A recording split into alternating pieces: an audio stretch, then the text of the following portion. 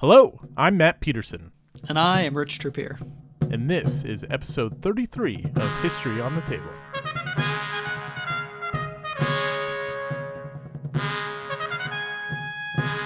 Happy holidays, everyone. Yeah, Happy holidays, cheers. Rich. Cheers indeed. Special evening tonight. This is our, I guess if you downloaded this episode blindly, this is our end of the year best of 2021 recap. Yeah. Our third year doing it. Second year for Rich, third year for me. But it's always better with Rich. So glad you're here for another year.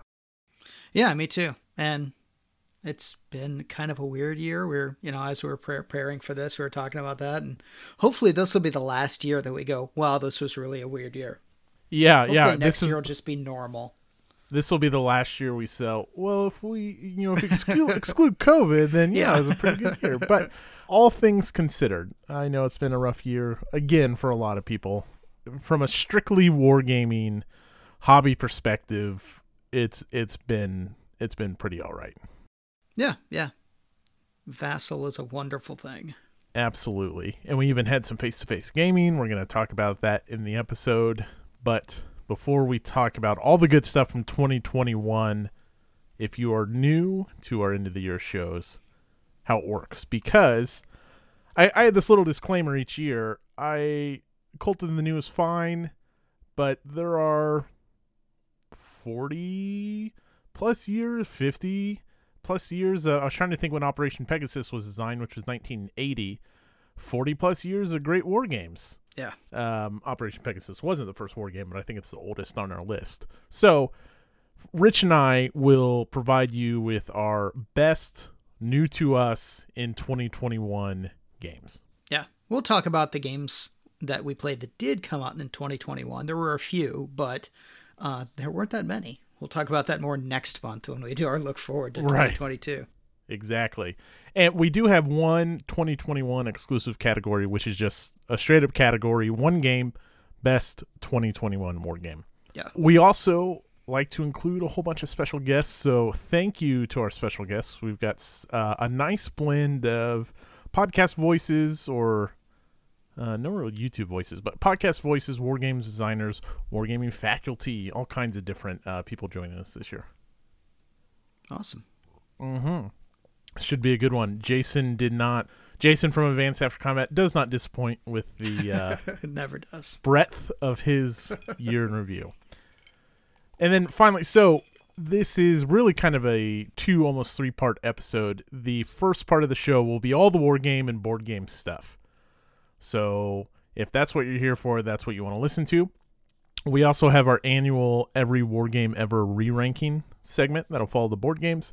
And then we close out the show with some stuff that some of you may not care about or maybe you want to stick around for, and that's all the other good stuff we enjoyed this year. Books, drinks, RPGs, movies, TV shows, anything else. Yeah.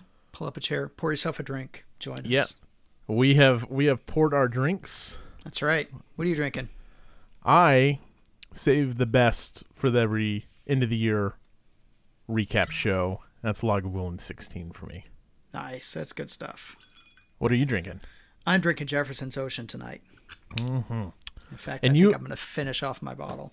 Yeah, I have another sealed bottle upstairs of Lagavulin, but I may polish this one off. Yeah. We'll see how the night goes. I think I'm out of Lagavulin until I had a bottle at 12, and I finished that off a couple weeks ago.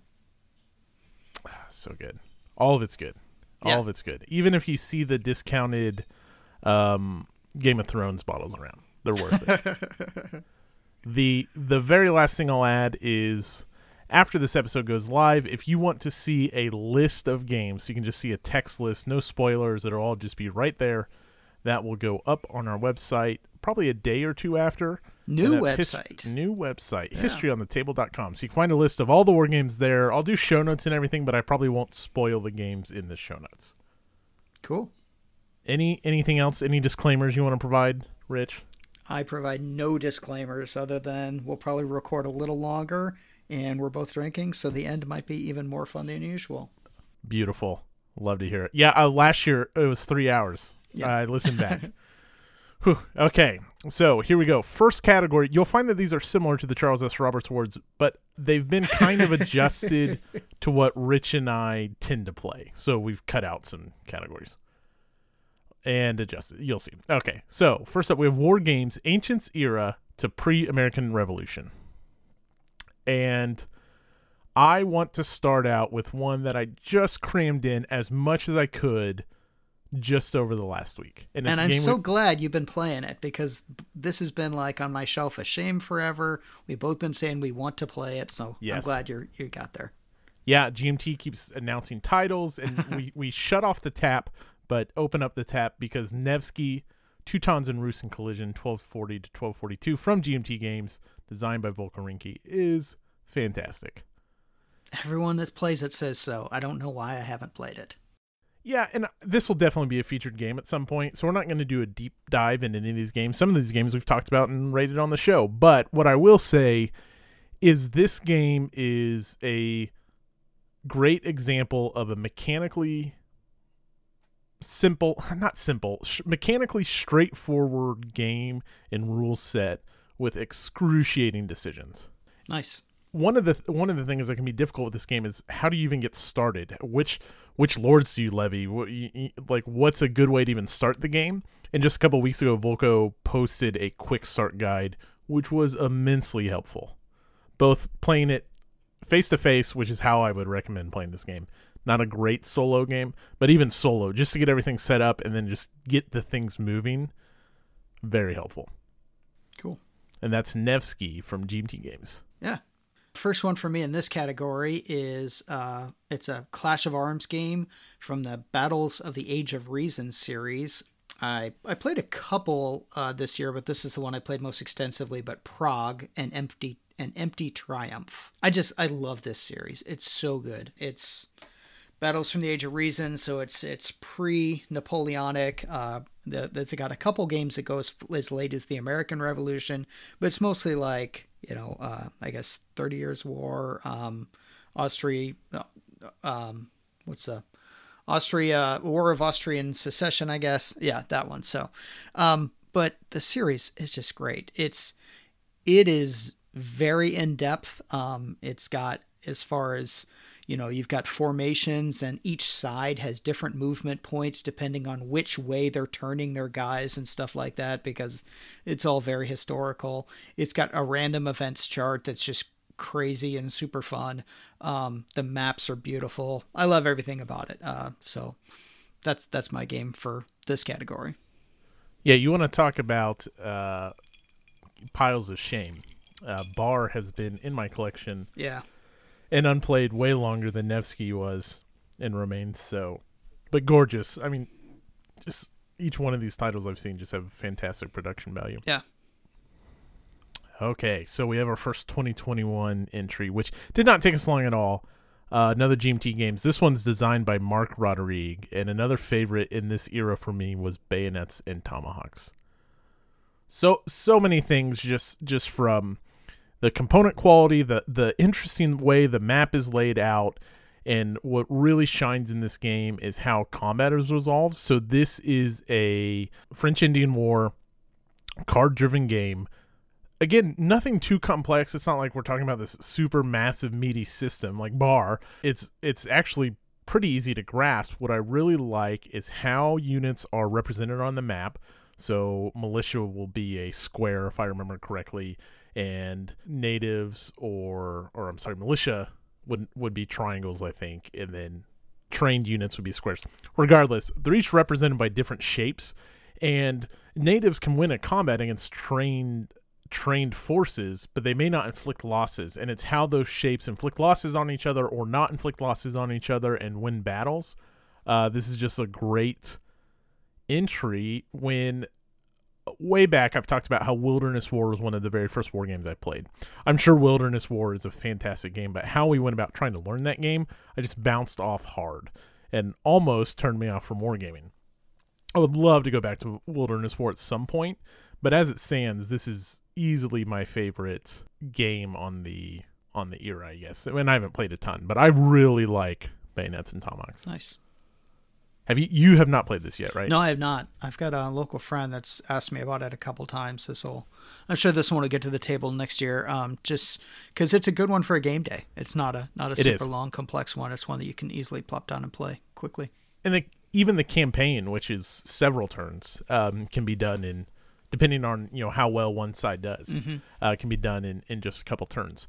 The other thing I'll add is war games are incredibly expensive, and the P500 price for this or the online retail price for this is just really refreshing because you get a full, very well designed, nice component game for a lot cheaper than some of the other stuff you see. So that was nice too. That's good. Although this one's hard to find right now, isn't it? It is getting close. A lot of places I checked, Noble Knight Games still had a copy in stock. I'm sure you can find it elsewhere as well. Okay. My next one is definitely not a 2021 game, but I played it in 2021. That's back. We go back to 1983 for this one. It's an Avalon Hill game called Empires in Arms. This is a huge multiplayer Napoleonic game, and it was very good. So we'll talk about this one later, but it's super complex to the point where the battles are complex, and you gotta basically get a calculator to figure them out. Turns take, a turn could take an hour or multiple hours to play. We played over the course of what did we play for? We played for 4 days, I guess, and made it through. Probably 8 hours a day, made it through about 2 years of the game, and the full campaign would be something like 10 years or something like that. So it's a huge game. It's not for the weak of heart, but it was good. We'll talk about it more later. I do have one question Sure. now, in case someone doesn't make it till later. Yeah. Which sounds way more grim than I intended. Do you need the 7 to really get this, or can you do it with less? That is a good question. I really don't know. I guess you've only played it at 7. Would you imagine yourself playing this with less than 7? Yeah, so I could definitely see the Ottomans not playing. That would drop it down to 6, I guess. Who else would I drop out? Maybe Spain, if you drop it down to 5. If you go any lower than that, I'm not sure how well it would play. I wonder if you combine forces. Yeah, maybe. Nice. There you go. Empire in Arms. Yeah. All right. And the last entry in this category. So one thing I did forget to add, we were limited to 3 games in each category. And that ended up making the Ancients to Just Before the American Revolution category for me way more crowded than I thought it was going to be. I actually had to cut games this year. So we were limited to 3, but our last entry, we have a crossover. And if you listened to our last episode, this probably isn't a surprise. Sword of Rome, GMT Games, designed by Ray Farrell. Mm-hmm. I mean, you can go back to last episode or just take our word for it that this is a solid asymmetric 4-player clash for the Italian peninsula kind of before Rome gets started. I mean, they're really strong in this game. I think something we both really liked from this is the unique decks for each power instead of one shared deck. Yeah, the fun factor is super high. Yeah. Can't take it too serious, but also there's certainly a good enough game there that it's not a completely screw you game like Cosmic Encounter or something. Well, we have our first guest. All right. Is this the War Game guest game, or I get to guess who? Well, except you're looking at the show outlines. We could I was going to be so smart. That would have been fun. We'll do that next year. I'll list the games that they designed, and then we'll unintentionally embarrass them for taking time to record a clip, and we can't remember the games they produced. But we remember this one because this is the designer of Undaunted, and on a feature of every War Game Ever list, Pavlov's House. Yeah. Which is a whole series now. It's called the Valiant Defense series, I think it's called. Yeah, with more coming. Yeah. Yeah, I kind of want to check out Postmen in Soldiers' Uniforms. That was called. Anyways, let's listen into David. David's going to give us a whole rundown of great stuff. Hey, this is David Thompson with some of my favorites of 2021. So my favorite game of the year was Judean Hammer, a quick-playing, card-driven game for 2 players. Favorite podcast, other than, of course, History on the Table, was Liz Davidson's Beyond Solitaire. My favorite event was attending a couple of different rounds of SD HISCon online, and I'll be joining them next year at Dice Tower West in March. That'll be fun. And then my favorite book of the year was Mission France, which is about the women of the Special Ops Executive during World War II. Thanks.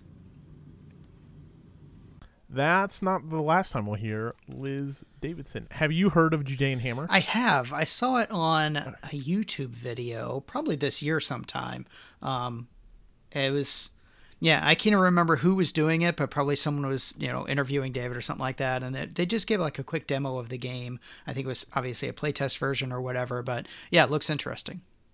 Yeah, I think maybe when it came out, it kind of popped across. It's got like a pretty unique art design going to it. I don't think Robin David has really done much wargame stuff before, but hey, if David says it's good, then it must be. Yeah. All right, let's move on to our next category. It's more war games, American Revolution, just up to World War II, so everything in between there.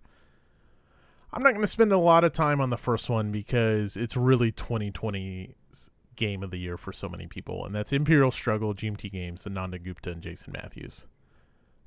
This is fantastic. It's an action selection game where you're really manipulating 4 different theaters in anticipation of 4 different wars that will trigger everything from the American Revolution and really the battles of the Age of Reason, right? Yeah, there's 4 wars in it, ending with the American Revolution. So right. Yeah. Austrian Secession, 7 Years War. And is it Spanish Secession or something like that? Yeah, There's I think one it's more. Spanish Secession is the other one. Yeah. And you're taking these actions from a pool. It's very Euro themed, but it just plays great. I think it's a game that will reward continued play, not from memorizing event cards like Twilight Struggle, just from knowing what to anticipate and knowing what to go after based off what is scheduled to occur in the game. Yeah, I would agree with that. But there's also especially with the resources like the tobacco and all that stuff that gets randomized. So it's not going to be the same every game. For sure. I liked it. I liked it a lot. And now I this was more crowded for me than it was for Rich, so I'll go ahead and go again. And I've posted this on Twitter. This is from Victory Games, from Eric Lee Smith, The Civil War, 1861 to 1865. Yeah. I'm not... Go ahead. Sorry, I was just going to say at some point we're going to have to do a deep dive with this one and the U.S. Civil War. Compare and contrast. And I will not spoil that, like which one I like more than the other. What I will say is this is a fantastic game. It offers different aspects that are not covered by the U.S. Civil War, and I think that if you really liked grand strategic Civil War stuff, which I really do, that you could definitely justify owning or even just playing both the Civil War and the U.S. Civil War. They offer unique enough experiences. They are very similar, do not get me wrong, but they do things differently that I like them both. I did not have a whole lot from this category this year, but the one that I did have that I enjoyed playing was Washington's Crossing. We talked about that a few months ago, but you and I have talked lots of times about GCACW, and Washington's Crossing has some of that feel to it. It's not the same, but it's got some of that feeling to it, and it's got some advantages in that it's a smaller map, quicker player game. It's got some interesting stuff about hiding the numbers of your forces and things like that, and it's a very specific game about I don't want to say a small campaign, but it doesn't have the scope of some of the other games that we like to play. But it was fun. It was very fun, and I hope Revolution Games or Roger Miller is out there listening, knowing that they should continue this series. Yeah. I didn't know this until I just clicked his BGG page. Roger Miller is the same designer of Celis and now that's Gazala. Interesting. I am playing Celis tomorrow. Okay. Yeah. Now, he hasn't done anything since Gazala, which is another Revolution Games. That was 2013. Right, so and the guy that I'm playing Celis with tomorrow is the guy that's redesigning Gazala. So he'll probably have a lot to say about that. Yeah, I hope Richard is doing well out there and still designing games. Yeah, I'll ask him. He should continue the Washington's Crossing series for sure, because I liked it too. Mm-hmm. But like I said, crowded in lists this year for me, especially because there was a new 2021 entry, and that's Hood Strikes North. Yeah. This is GCACW, Multiman Publishing, Joseph Bukowski, Ed Beach, Chris Withers.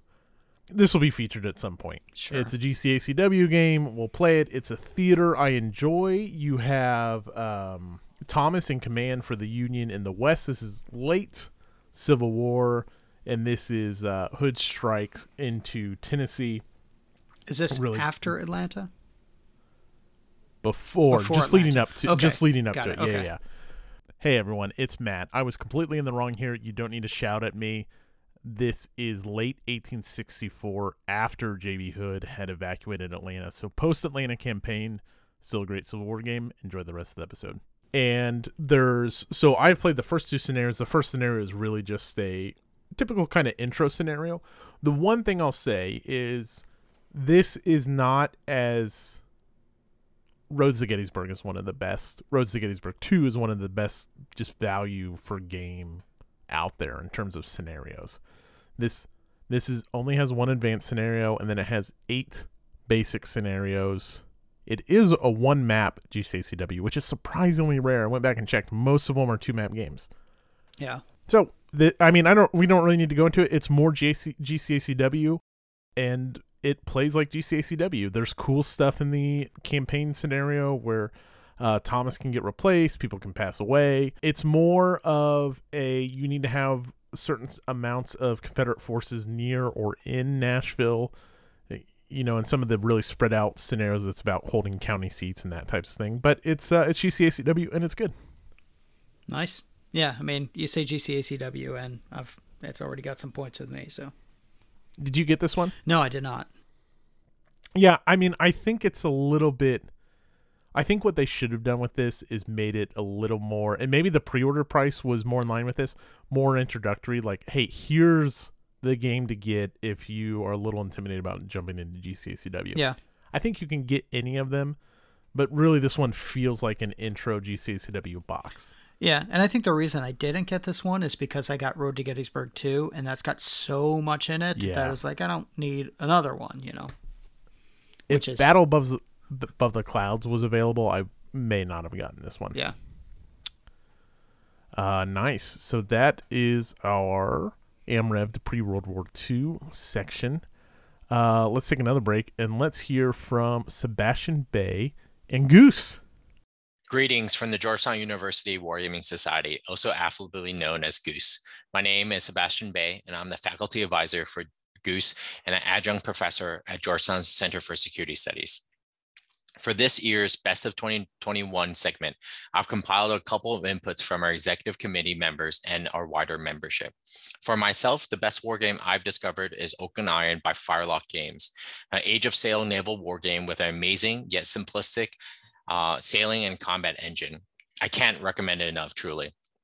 As a group, by far, the best events we've held have been those that we've been allowed us to come together and play games. We've been able to get a wide array of games on the table, from Twilight Imperium's 3rd edition to Root, and even my own Fleet Marine Force war game. As for our webinar series that we do pretty much weekly this year, our best webinar this year has been by Tim Barrett, a retired colonel in the Marine Corps, and his presentation on his operational war game system, also known as OWS. It is a game that explores a hypothetical conflict between US and China for educational purposes for professional military education. It's also known as Assassin's Mace. A close runner-up in terms of webinars have been Pete Pellegrino's presentation on the interwar period at the Naval War College and Paul Weber's presentation on designing operational naval war games. So from Goose, we hope to see you in 2022. All right, Oak and Iron sounds fantastic. Yeah, I always get that confused with Iron and Oak. I have to look and see Yes. which one is which. Imagine that, Yeah. getting a game called Iron and Oak and Oak and Iron confused. Yeah, so Iron and Oak is the GMT game, but Oak and Iron, I went ahead and got the box. You did, As yeah. soon as I listened to Sebastian's clip, I was done. Yeah, I would like, so we're off on a rabbit trail when I go here, but a while ago, my daughter and I used to play X-Wing together. And then we stopped playing for a while, and eventually I gave it to a friend because he was playing it and I wasn't. I'm like, you just take it, have it. And then, of course, next thing that happens, my daughter's like, why do we ever play X-Wing anymore? So I was thinking about getting some sort of naval minis game that kind of feels like X-Wing, but it's not X-Wing. And that was one that I was thinking of looking at. Available at Miniature Market. Yeah. That's where I got my copy. Nice. I'm gonna be there tomorrow. There you go. You may have to it's a game in a box. Yeah. That's always appealing when it comes to miniature stuff. Absolutely. All right. Speaking of games in a box, let's talk about some games in boxes. Yes. It's our best of World War II. World War II is always a good category. It is. Why don't you start us off? I'm gonna start off with a game that I played just a couple months ago for the first time. It's another old game, but Flat Top, which I was just very pleasantly surprised by. I mean, I knew I would like it. But once I got into it, saw the mechanics and saw the, just everything about it. The fact that everything is hidden. There's nothing on the map until you get detected, and you're pulling all these levers behind the scenes to try to get your planes in the air, get them with the right bombs and everything. Try to make sure that you have capacity to land them so they don't crash and die because you were doing other things at the time. I definitely want to play this more next year. An oldie but a goodie. Oh, absolutely. Speaking of pulling levers, Buffalo Wings. Mm-hmm. This is the reprint from Against the Odds of J.D. Webster's Air Power series. A few things going on here. One, it's Finnish Air War. So Finland, bonus points. Don't be surprised if it's my game of the year. It's not. But it feels very mechanical, and it is very mechanical in how you actually play the game. Everything is, you need to be moving to execute the maneuvers you want to do, and you track all of that stuff through spreadsheets. And the more, and I've talked about this on the show, the more I think about those spreadsheets, the more I actually like this game and appreciate those being present to understand and grasp the concepts in the game. Mm-hmm. It is a very basic map. I mean, some of the maps are just blue maps, and somehow they still look beautiful. Which, I don't know how they did it, but they did. I will say that I'm terrible at this game and still enjoy it. Like, I am not good at maneuvering aircraft in this level of detail. It's tactical air. The intro scenario is just one plane against one plane. But it just feels good to fly them around, even when you suck at it. Mm-hmm. And that's Buffalo Wings. Nice. Now, you watch this play. You have not played this, right? Correct. I just watched you guys play a little bit. And I think Speed of Heat got a shout out last year, which is Jet Power, which also, there are people out there that I think this is like ASL to them, where it's their lifestyle game. I can see or that. Lifestyle series, I should say. How big do the scenarios get in that game? I think they get pretty unruly. Well, sorry, I shouldn't say unruly, but at least, I guess I don't know how big, but I would imagine they get up to the point of several planes at once. Okay. Which those spreadsheets are going to be real handy. Sure. And that means it lends itself really well to playing with multiple people, because then everyone just flies a plane. Yeah, absolutely. All right. You're up next. I'm up next. So, like you said, you in Finland, automatic checkbox. Me in Hungary, automatic checkbox. So, newest game in the BCS series, Battalion Combat Series by Multi-Man Publishing, is a game called Panzer's Last Stand, about Operations Conrad 1, 2, and 3. It's the Germans. The Germans got surrounded in Budapest, and then they launched some operations to try to relieve the guys that were surrounded in Budapest. So this is about that, those operations, and fantastic. That's all I can say, is I just can't stop playing it. This has been, I was going to say, this has been living in your head for a while now. It has been, yeah. It's so I've got two different BCS games going right now, one solitaire, one with someone else, and Panzer's Last Stand, it's just everything that I like about a war game. I mean, it's compartmentalized, so you can do a single formation and do an activation, and this is my objective for today, and try to do this. And sometimes turns are only a few minutes, but there's still lots of great decisions to make. It doesn't have as much of the supply juggling as OCS does, but you still have to be careful, make sure that your supplies aren't crossing the streams with the other guys, and I just love the game. BCS is the game for War Games fans who are also fans of Ghostbusters. Why is that? Oh, crossing the streams. You don't want to cross the streams. Yeah, that's right. Crickets. I like what you said about it being compartmentalized, because I think that's a huge selling point of BCS, is bite-sized activations. Yep. It makes for a great play by email and great solitaire if you have to put it down and come back to it. Nice. Next year, we will feature some BCS for sure. All right. may be the game from 2021 to generate the most buzz. Yeah, certainly hard to find. Atlantic Chase, GMT Games, designed by Jeremy White, and this is, just like Pan's Last Stand, a 2021 entry. This is fantastic. What do I like about it?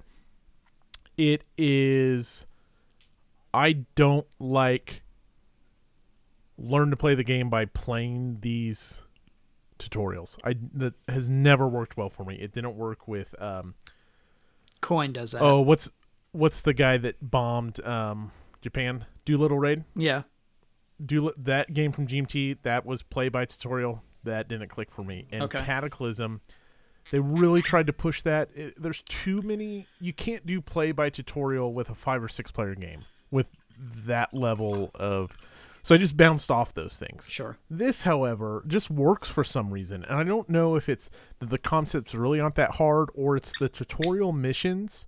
I did the tutorial missions in an afternoon. I was done with the tutorial book at that point. Okay. And they tell you exactly, here's the rules you need to do this, and the page numbers in these big blue boxes. And I think the rule book is like 60 pages. Mm-hmm. But they'll have one page will be a full page color photo of an example, and then the next page will be the rules, and it may have 10 sentences on it with all kinds of different examples. So it's not that many rules. It's just really well written and very clearly written to be able to digest the game. So jumping back, because we're on this subject, the intro thing that Volko put out about Nevsky a few weeks ago, what was that? That was basically simulating the first levy, the first which lords do I put on the map, which lords do I levy, which lords do I activate, and how do I spend those points, where do I put them, and all that stuff. So basically it gets you into the action sequence of the game immediately, so you can see how it plays, and then you can start worrying about the levy stuff, because when you activate lords is just super important, because you can lose them for the rest of the game if you don't plan right. Okay, so it wasn't learn to play by scenario. No. It was, here's how you can set up the game real quick and just dive in and get going. Okay. This plays very well solo. The solo, you have like action tables. So once it passes to the dummy player, you consult an action player, and there's a whole table of actions. And sometimes an action like passing will end your turn. Otherwise, an action you can take as many times as you want. But there's opportunities for the other side to seize the initiative. And so it tells you how to seize the initiative for the other side. The actions are fun. It's a cool naval game. It's got this really, talked about like these vector lines that are basically, you don't know where the enemy ships are. They're just somewhere along this line. And until they make contact, or then you get like a, not identification marker, intel marker. Then you really don't know where they're at. And you kind of like whittle them down to find them. It's fun. I would really like to play it 2 people, but everything I've seen so far, this is a really innovative, both war game with these vector lines and the actions you're taking. You basically have a menu of actions you can take, so it's an action selection game. And then also just in rulebook design, it's really streamlined. It's really easy to follow. It's really easy to understand. Do not sleep on this when it gets reprinted. No, definitely not. Yeah, I missed out on it the first time. So now, it made me really want to play his Skies Above the Reich, which I still haven't done. Oh, okay. I haven't played any of those. I don't Same own designer. any of those, so yeah. So there you go. That's Atlantic Chase GMT Games by Jeremy White. It's very good. Nice. All right, we have another guest, Fred Serval, checking in. Hi, I'm Fred Serval, a board game designer and host of the YouTube show Homo Ludens. I've been invited by Matt here to talk about what was, for me, the best of 2021 in wargaming. Weirdly enough, I mostly played older games this year, but I still have a few highlights for 2021. The first one is a game in the intro-level category that I completely fell in love with, called 300 Earth and Water. The game was originally published in Japan in 2018 and got a new revised edition from Nuts Publishing this year. It's a beautiful little game about the Greco-Persian Wars of the first half of the 5th century BC. My second highlight is the game Ambon, Burning Sun and Little Seagulls. Behind this poetic title is an interesting wargame that's very reminiscent of the classic Hex and Counter style. It's a design from a new Spanish publisher called Snafu, and the game covers a little-known Japanese amphibious offensive that happened in 42 in the Maluku Islands. And finally, this year, I also had the opportunity to play a lot more face-to-face, mostly thanks to my local wargame club in London called Cardboard Emperors. I can stress enough how thankful I am that there is such an organization where I live, and how much I respect people who spend their time making this possible. So if you're in London, come join us. It's a very nice little group.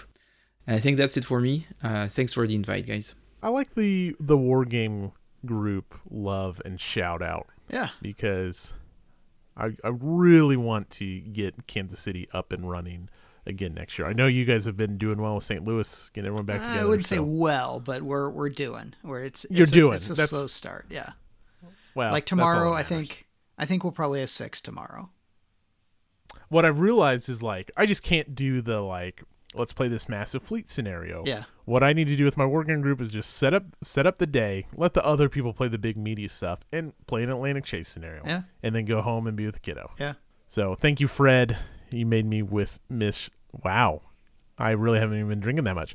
Thank you, Fred. You have made me miss my war game group. All right, let's move a little more modern. We're going post-World War II. Post-World War II. That's everything from pretty much 40, late 45 until future stuff, right? No, well, it's still sure. history on the table. So yeah, right. Just excluding far future stuff. Yeah. No sci-fi here. Okay. Well, I'll leave the future sci-fi stuff out. My first one on there is just barely past World War II, but OCS Korea. I went into this year knowing that OCS was on my big bucket list of systems to get into and play. Started end of last year when I was playing Hungarian Rhapsody, but for a couple months this summer, OCS Korea was my big game that I played a lot of, and I really, really love and appreciate that game. So that's my number one on my list here. Yeah, it's funny is I just played this last weekend, and it was so great to get back to. Mm-hmm. We are intending to do, buddy Zach and I are intending to do the full shebang, all 100 and whatever turns. It's maybe we should do a refresh for me. Yeah. I needed it. It had been 2 years since I played OCS, and I'm really glad we did. It's great. It's a great OCS entry. Yeah. If you want a small to medium scenario that was a lot of fun, I saw you're playing Chosin Reservoir, but Ripper is a good one too. It's the Allies trying to retake Seoul. That was a good one. That would be good. The problem with Chosin Reservoir is it's already hard enough for the communists to do what they need to do, but they're also full-size divisions, so you have to pay a ton of supply to attack with them. Yeah, you do. And it's these Marines almost have the same strength, and they're only regimental size. Yep. All right, the next and two. They get lots of air power too. Yeah, just a little bit. So our next entries, we have 2 crossovers to round out this category. I was going to add real quick that we have no 2021 entries for post-World War II era. I guess we didn't get a next war game this year? No. The last one to come out was Vietnam, and that was last year. Yeah, that made our last year's list, and I didn't get any of the new ones onto the table. So what we did play was Labyrinth from GMT Games, designed by Volko Ruhnke. Mm-hmm. Second appearance. What do you mean second appearance? Third shadow for Volko. Oh, yeah, and third game of his. Yeah, absolutely. Yeah, that was featured by us sometime earlier this year. We both enjoyed it quite a bit. That's another one that I can actually, along with Imperial Struggle, that I can actually even play that one with my wife. She's up for that one. So, when I put this on the list, some people may be surprised or not. Here's what I thought about. The Every War Game Ever list is completely objective, but in all reality, it's very subjective. And when I thought about just best games, Labyrinth is a masterfully crafted game, just like Twilight Struggle is. And although it may not be my taste, where I want to fight things out, and I understand that this isn't exactly how you can't always focus on the set piece battles and that type of thing, that there's all this other stuff you have to worry about with perception in the world and terror cells, and just all the different things you worry about in Labyrinth. That's the reality, and some people really will get that. So the reason it still made the list, even though it's not my favorite, is I think it's a masterfully designed game, and that's why it's on there for me. Yeah, it's very good. I enjoy playing it. I would be I think I'd be more likely to play that with either my wife or at a game day than I would for someone that wanted to dive into something deeper like OCS or BCS or any GCACW, any of those. Sure. Yeah. And if I was gonna if someone said, "Hey, let's play Imperial Struggle, Labyrinth, or Twilight Struggle," it would be in that order for me. Although Imperial Struggle is really the outlier there; it doesn't actually have that many similarities. Yeah. So I don't know how useful that little tidbit is, but there you go. All right, another crossover, masterfully designed, and the type of war game I'm looking for. Right. This one is like the best of both worlds. It is. You can do it. You go ahead. Legion War Games, Dien Bien Phu, The Final Gamble. Designed by Kim Kanger. It's so good. Absolutely. It's about the small little battle that took place that basically kicked the French out of Vietnam once and for all and started the Vietnam War for the U.S. for all intents and purposes. It's a game about an army that's under siege and surrounded and being, losing inches or feet of ground every single day. They're trying to airdrop in supplies, but that becomes less and less effective over time. Everything about the theme and the feel of this game is spot on. Which is high for you and I. I mean, we're both big on how does this game make you feel when you're playing it. I will argue this is not the first time we're going to hear about this game tonight. I think what you said was very well said. And I think the only thing I have to add to it is, it's about an army under siege, but both sides have very interesting decisions to make. Oh, yeah. Which, we kind of talked about with Ardennes, and there's all kinds of games like that. Games where one side gets their teeth kicked in can be hard to make it fun for both players, especially if they're massive, like Stalingrad 42. Mm-hmm. Yeah, that's rough for the Russians for a long time. I still like it a lot, but this is fantastic for all players involved, in my opinion. Yep. Yeah, we've had that conversation before, particularly about Eastern Front. It's hard to find a balanced Eastern Front game because at the beginning it's all German and the end it's all Russian. So I like it. We will talk about this later this episode. All right, let's hear from our very good friend Mitchell Land. I know that guy. Hello, History on the Table podcast listeners. Just a short aside, we all like to make words out of acronyms. I'm just going to point out that HOTTP just comes out as hot P, so take that for whatever it's worth. So Matt and Rich asked me, this is Mitch Land, sorry, to talk about my favorite game in 2021. So I told Matt when he first approached me, I'm like, well, that would require me to remember what I did in 2021. I'm sure it was a strange year for a lot of people.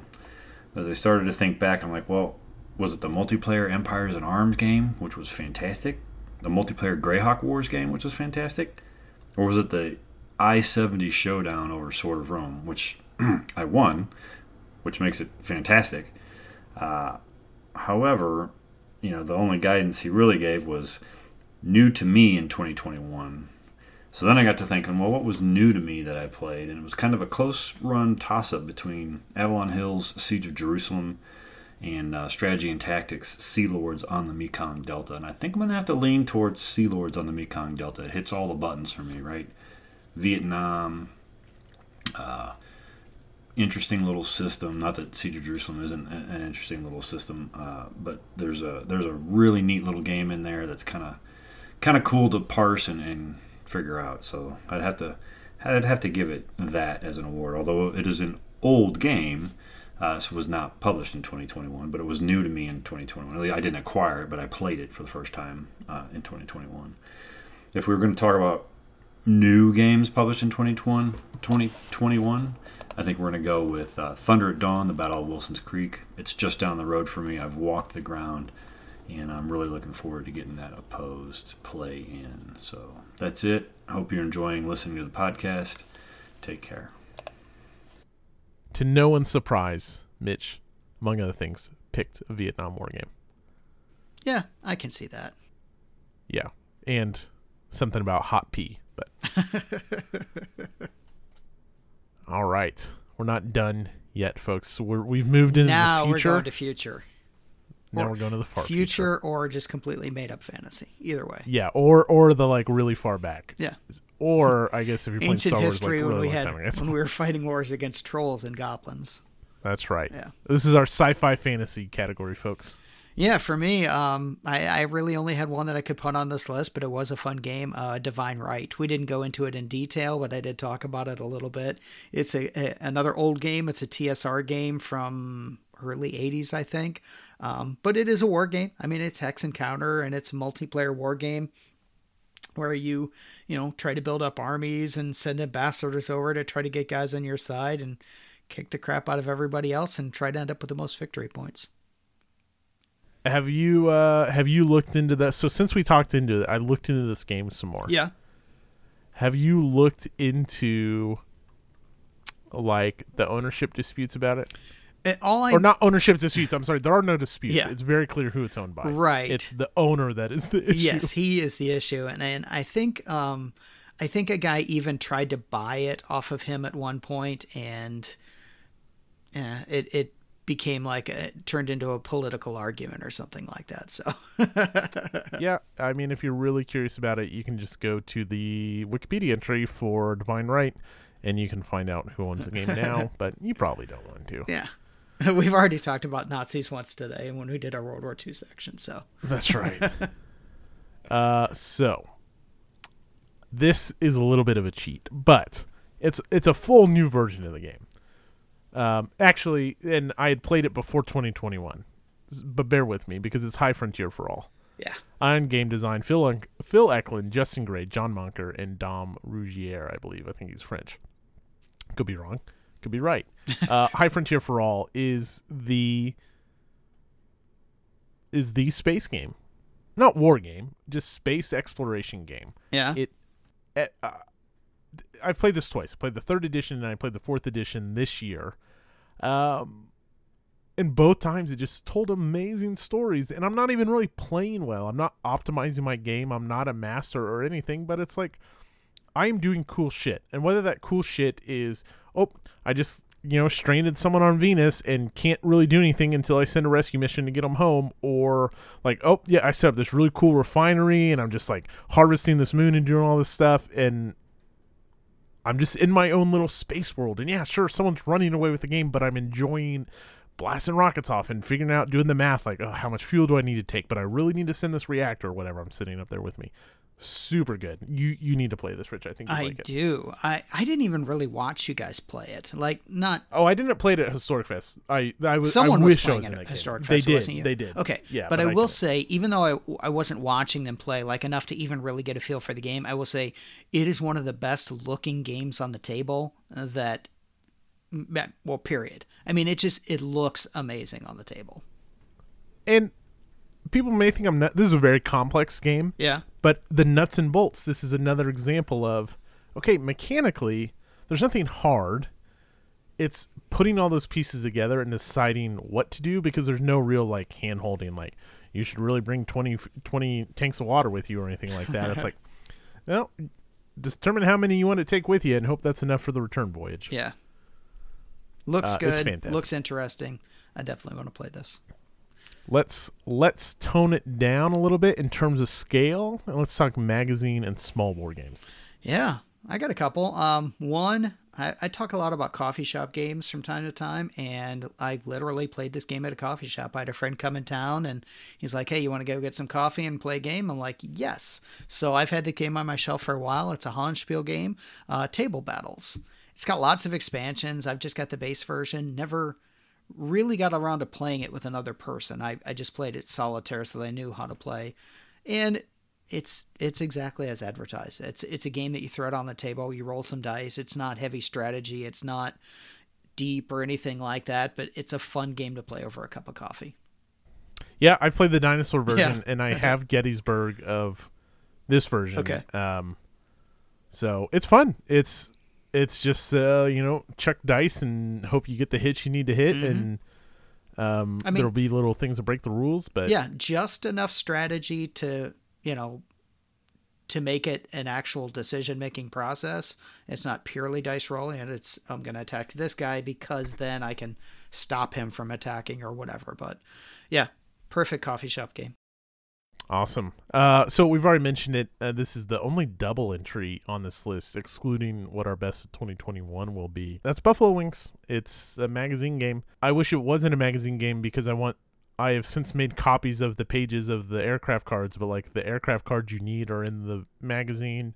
And it's just a lot of flipping back and forth, so I wish they had punched those out. But it's a magazine game and it's great. So Buffalo Wings makes another appearance. I had one other. It was an actual magazine game. It's called Battle for Galicia. It's a World War I game. I didn't throw it in that section, honestly, because it's not a great game. It's fine. There's almost no theme to it or anything. It's hex and counter, and you move up some guys and you attack and you roll. But it was okay. I would play it again, like if I was, just as a time killer game, but I can't ever see myself going, ooh, I want to play that game. I told myself I was going to play the Chance of Gaming postcard game this year. Oh, yeah. I haven't played it myself, and then get it on the list as a default, which sounds a little bit like what Battle for Galicia is. Yeah, it's basically what it is. I mean, it's bigger than that. It's one full size map. It's probably 22 by 34. It's fine. It's just nothing special. Well, let's hear from the master of war game magazines. Yeah. Mark Johnson from War Games to Go.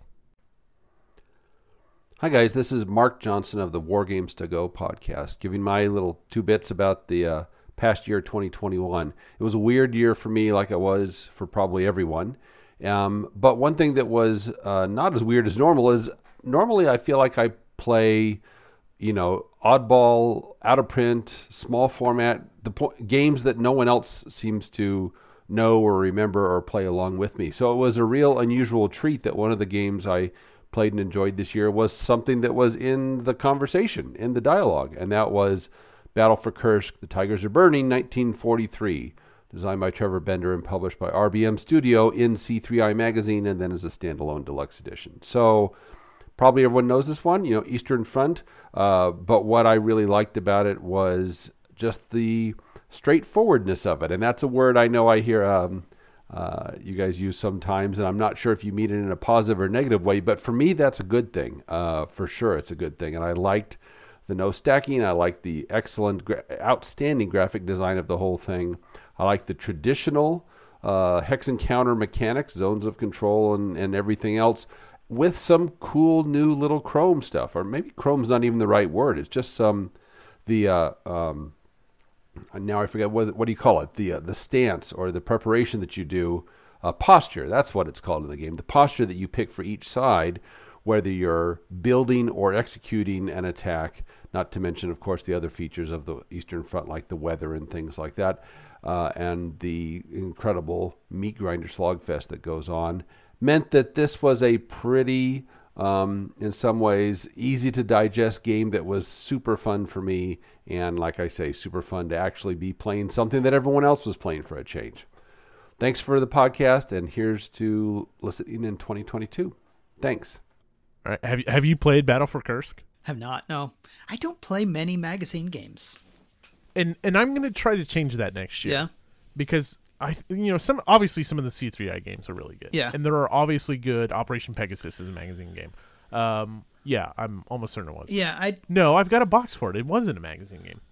Yeah, actual magazine games, I just don't play many. I've got a few Ziploc games, which are, not far off from magazine games as far as size and scope and everything. Sometimes, but no actual magazine games usually. Well, in Mark's most recent podcast episode, he talked about Battle for Kursk. Yeah. What really interested me about this game, it may be straightforward, but it's got like this different posturing with what your units can do based off their posture, and it just sounded fun. And then he mentioned something like how Battle for Kursk is like, everyone does Battle for Kursk. I've never played a Kursk game. Yeah, I can't say that I've played a Kursk specific game. Right. Right. I guess Yeah. I should preface that. I probably have played something. Yeah, no, that I'm covers agreeing it. with you. So not a heavily game topic for me. So I'm looking forward to that one. Yeah. All right. It's time. All right. It is time for the best game of 2021. All the games are sitting on the edge of their seat as the camera pans into their faces, showing their nervous excitement. Well, before we do that, actually, we have some listener entries. So we did a giveaway. And I think before we reveal our games of the year, we should draw a prize for our giveaway. But one of the ways people could enter is they could retweet our last episode and provide us with their favorite game of the year. And I had a couple of people reach out and said that they don't do Twitter, which I understand. And so we were able to get their entry in anyways. There are other ways to find us. That's right. So Atlantic Chase got mentioned a couple different times. One was someone saying if they could get Atlantic Chase, that was Bo. If he could get it, that would be it. Another individual mentioned Atlantic Chase. Successors 4th edition. Which, did you play that? Or did you play 3rd edition? I think I played 3rd. Okay. But I don't know how much difference there is, but yeah. That was Bryant. Bryant said NATO, the Cold War goes hot. That was a Compass game. Mm-hmm. Yeah. Which I know I'm of it, skeptical haven't of. played it right because Same. Right? Because Compass. Sure. And then Wild Bill at Historic Fest played Dark Summer, which looked pretty good on the table. I'm just also cautious about the Dark series of games, Dark Summer. Yeah, Dark Sands. I have that one, and I've played it a little bit. Not enough to even say how much I like it, but I would say from what little experience I have it, Dark Summer... Oh, wait, Dark Summer is the Normandy one, isn't it? I was thinking of Dark Valley as the Eastern Front one. Yes, right. Okay, Dark Summer, I actually play tested that one a little bit. Well, technically a friend was the play tester and I play tested with him. And it was fine. We had a couple little issues with like some of the victory conditions, but the game itself seemed fine. For a Normandy game. Cool. My problem with Normandy games in general is that they usually just kind of hand wave the beach landings, and I think that's the most interesting part. So Sure. Well, I don't know how much there is to do for the Germans on beach landing. This is the problem. yeah, and I get that, but even so, to me, that's like one of the most interesting parts. So it's kind of important. yeah. All right. And then so Jason B says Pacific War by Victory Games, now by GMT Games. I don't think that counts. That one just came out this year, right? It's not even out yet. You're talking about the new the big Pacific one. Yeah. Oh yeah, that is not. Yeah. Well, but the old one. I assume he's talking about that one. So Yeah, he said Pacific War by Victory Games, Yeah. now by GMT Games. Yeah. So he's referencing the original. Yeah, I don't think you can count that one. Sorry, Jason. Treb said Blue Water Navy, okay. which I've got to play. That was not a 2021 game, but we'll let it fly. Red Storm Yep. and Flying Colors were mentioned. So, Okay. I mean, Wild new Bill to them, so Red Storm, Right, fair excellent enough. game. Yeah, love it. I need to play Wild that Bill one some said his favorite game of the year was Dark Summer. Was his favorite 2021 game, but his favorite was U.S. Civil War. So, bonus points for Bill. And then Dr. Don, Dr. Grognard, Yeah. said Bayonets and Tomahawks, Oh, cool. which is pretty cool. I played some Next Door with him this week. Nice. He seemed to really like it. Mm-hmm. Let's pick a winner before we do our games, shall we? All right. So What's eligible? I've got a random. What? Oh, for the listeners, we're picking a listener now. Yeah. I'm gonna jump ahead a little bit, Nice. just Okay. since we went through their picks. All right. So I have the random number generator up, just using Google's, and I'm gonna hit it 3 times. Okay. Wait, why are you doing it 3 times? You gonna average them or what? No, I'm just gonna click it 3 times. I don't know. I feel 3 times is the way to go. But what if someone's number comes up the first time? They're gonna feel cheated. You want me to click it? You want me to click it once? How do you want me to do it? I think you should click it once. Okay, I will click it once. Here we go. That didn't register. Oh, that's why you have to click it a 3rd time. I guess so. Okay. Well, I tried to move my mouse to the mic, and it didn't work. All right, I'm on it. I'm lifting my mouse up. 14. Who is that? Jeffrey Barker. Jeffrey Barker. Congrats, Jeffrey. What was I his will game of send the you year? He didn't give one. Oh, That's all right. He still wins. He entered in the iTunes. It was his iTunes entry that got him the cool. Got him the win. So congratulations, Jeffrey. Yeah. Thank you for your iTunes review. I'll send you a message on Discord. Yeah. Miniature Market gift card. Is that what you're doing? It is. Asmodee gift card. Yeah. Spend that money before that buyout goes through, before the prices go up. Hopefully it won't affect the Wargame prices. It'll probably just affect Asmodee prices, maybe. All right. So for us, Rich, here are the eligible games. Yeah. And this is roughly chronological in the order we talked about them. Right. Bayonets and Tomahawks. Drumroll. GMT Games. Hood Strikes North. Multiman Publishing. Atlantic Chase. GMT Games. Buffalo Wings Against the Odds. And then Panzer's Last Stand. Multi-Man Publishing. Yes. Now, 4 of the 5 of those are mine. So do you want to just go ahead and give Yeah, yours? so of the 5, the one that I have played, and I'm pretty sure that if I played all 5, the answer would be the same, but for me, it's Panzer's Last Stand. That game is just so good.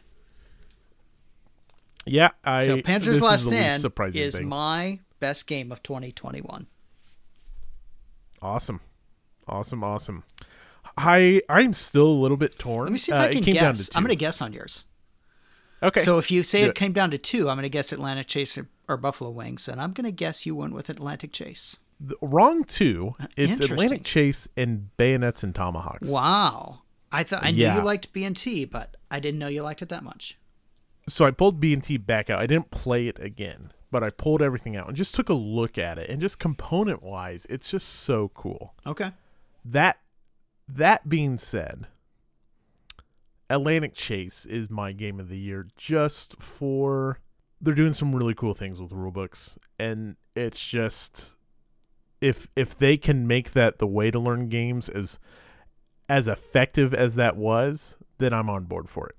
Now others may try and it may not be as effective, but that's really cool. All that being said, he's also just doing new things with war games, and I just got to applaud that. And they're not completely gimmicky things. That's what I want to. I shouldn't throw shade, but I'm going to. Flipping a counter or a counter up in the air to determine its quality is kind of gimmicky, and that doesn't do much for me. I like the idea that, we don't know how the quality of the troop until they actually fight in battle, but like going through this exercise of flipping counters in the air, that's not the type of innovation I'm looking for. Yeah. This is innovation that is good for wargame design. Nice. So Atlantic Chase, my wargame of 2021. Excellent. Good choice. Yeah, you too. I mean, I don't know how many episodes in a row I'm going to say I really need to play Panzer's Last Stand, but I'm going to keep saying it. Well, I'll keep saying I need to get Atlantic Chase. Yeah, well, we'll see which one happens first. Who gives first? Yeah.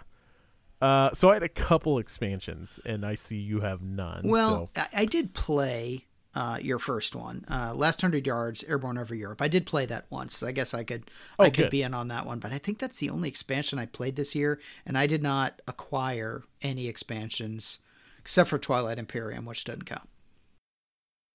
Yeah, I bought some Eurogame expansions. So this is strictly wargame expansions or modules. Cheating a little because. Oh, so I guess ASL that would count because Right, and that's how you get the ASL stuff in there. So, Last 100 Yards, Volume 2, Airborne Over Europe, GMT Games, Mike Denson. This is just, I'm very excited for Solomon Islands, and then after that we get the Russians, which are going to be bonkers, just like the Japanese are. This is a little bit more of the same, but it's just more good stuff from Mike. I was going to say the exact same thing. I was going to say it's more of the same, but that's not a bad thing. Right. I'm hoping to see something different in Solomon Islands, but for Airborne, it was more of the same. Yep, and there will be different things. What's interesting to me is and we've talked about this a little bit. Last 100 Yards, for some reason, gets overshadowed so easily, and there's no reason for that. Fighting Formations is a very good game, but it gets overshadowed a lot.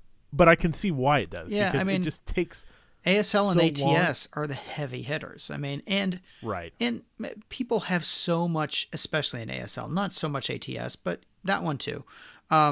People have so much invested already that it's almost like attacking them personally if something else good comes out. Like for an ASLer to say that Last 100 Yards is a good game, it's like, well, but I've got $1,000 or $2,000 or $10,000 invested in this. That can't be listed in the same category. Well, what I would tell that ASL player is that you can, and I do, own both. They offer different enough experience. They're both. Yeah, absolutely. Yeah. Also, I say that as an ASL player. Last 100 Yards plays so much faster than any of the others. Right. Speaking of ASL, my other of the year is way back when, I've talked about this, Forgotten War Korea 1950 to 1953. ASL, it is not a hassle, but it is a module for ASL from Ultiman Publishing. Andrew Hershey, Kenneth P. Katz, Mike Reed, Pete Dolan, and hailing from Kansas City himself, Paul Works. Oh, I didn't know he was a KC guy. Cool. Oh, yeah. I finally got to play this. This is what convinced me to finally get into ASL. Yeah. And I only played one scenario. It delivered. And now that Rising Sun is out, I can't wait to do more face-to-face Korea War modules. Yeah. And I did pick up some ASL modules this year. I got Rising Sun. I got, I think I got For King and Country. Those might be the only two I picked up this year. Those are the two big ones that came out. Yeah. Is that is our last war game. But we're not done talking about games yet, folks. Nope. Because we got Euro games. Euro games. Non-war games. Because there's other games out there. Believe it or not, there are other good games besides war games. There are some very good games. This is actually tough for me to narrow down to 3. I had a couple that were big highlights for me. But I think one of yours I had already played before. So yes. But I'll start with the one that I really gushed about a few episodes ago, and that's Magic the Gathering, Commander, Elder Dragon Highlander. Still love it. Just don't get the opportunities to play as much as I want because you need 4 people, and I don't want to play with randos online, but it's just so fun. And I know nothing about this game, but you've talked it up so much that I just want to play it with you. Yeah, and that's, you know what, next time we're together in the same spot, it's just like we need 30 minutes at the end of our game session to just I'll bring 4 decks and we'll just do it. Yeah. For me, the first one on my list is kind of a surprise to me. Pandemic Fall of Rome, which I've played the Pandemic games. I've played a few of them. I've played, the Legacy games, the basic game. I've played the Cthulhu game, and I like them. They're all the Legacy games I really liked for the experience, but the rest of them, just like when I played the Cthulhu game, it's like, yeah, this is just kind of like Pandemic, and it's fine. It's a it's a good game to play with the kids, but we played Fall of Rome recently, and it was a step above. I really enjoyed it, so I put it on my list. Good. I've considered it a few times, but I have to remind myself that I don't like Pandemic, and even though it may be a little bit different and a step above, I just step away. So the one you alluded to earlier that you had already played before 2021, new to me, was PAX Premier Worldly Good Games Cold Whirly. So good. Absolutely. Tableau builder, backstabbing, negotiating, historical flavor, kind of beautiful components, setting, amazing components. I bought a copy. Yeah. So I own it now. I'm gonna hopefully teach it to my brother over the holiday season because I think he'll really like the tableau building aspect and the hand management. It's good. It's good. It lived up to the hype. I think I saw so many other people playing and talking about it that I was just like, I don't want to play that game. Everyone else is playing it. And then I did, and it delivered. Mm-hmm. Then the last one on the list, I mean, it's the game to box size comparison. This might be the all-time world championship for this game. Innovation. It's a small deck of cards that's like 100 cards or so, and it's just got so much in there. So much fun to play with a tiny deck of cards. My family loves it. Other war gamers I know that love it. It's just absolutely a fun game. And it's got all these expansions that I have no desire to even look at because what's in there already is already perfect for like $17. So I've only played with an expansion once, and it was pretty fun. It was pretty bonkers. Yeah. But I'm right there with you. Like, the base game is plenty. So this is crossover for Rich and I. Designed by Asmati Game, or published by Asmati Games. It's a Carl Chuddick design, which Carl Chuddick is just great with this card manipulation.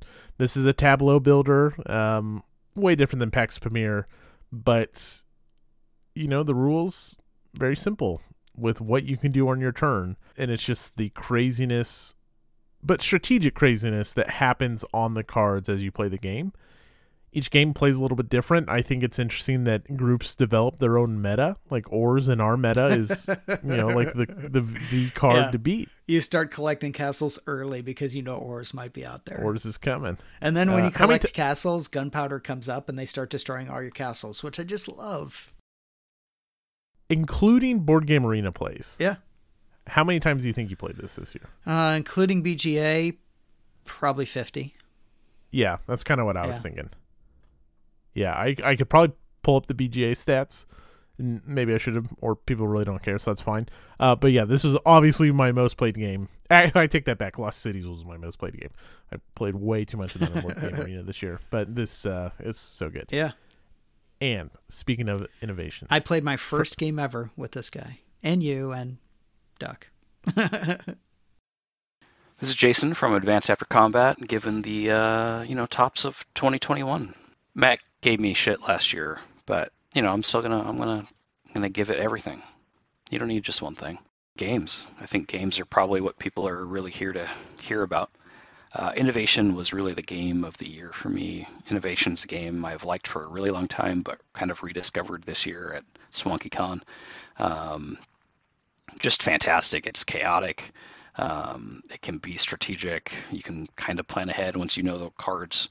I played 70-something games of this between real life and Board Game Arena. I like it all player counts. Unlike a lot of people, I like the chaos, especially on Board Game Arena. If you get beat up on it, it goes quickly. You're taking a couple turns a day. It's fantastic. Through the Ages is another game I rediscovered this year. It's kind of that abstract civilization building.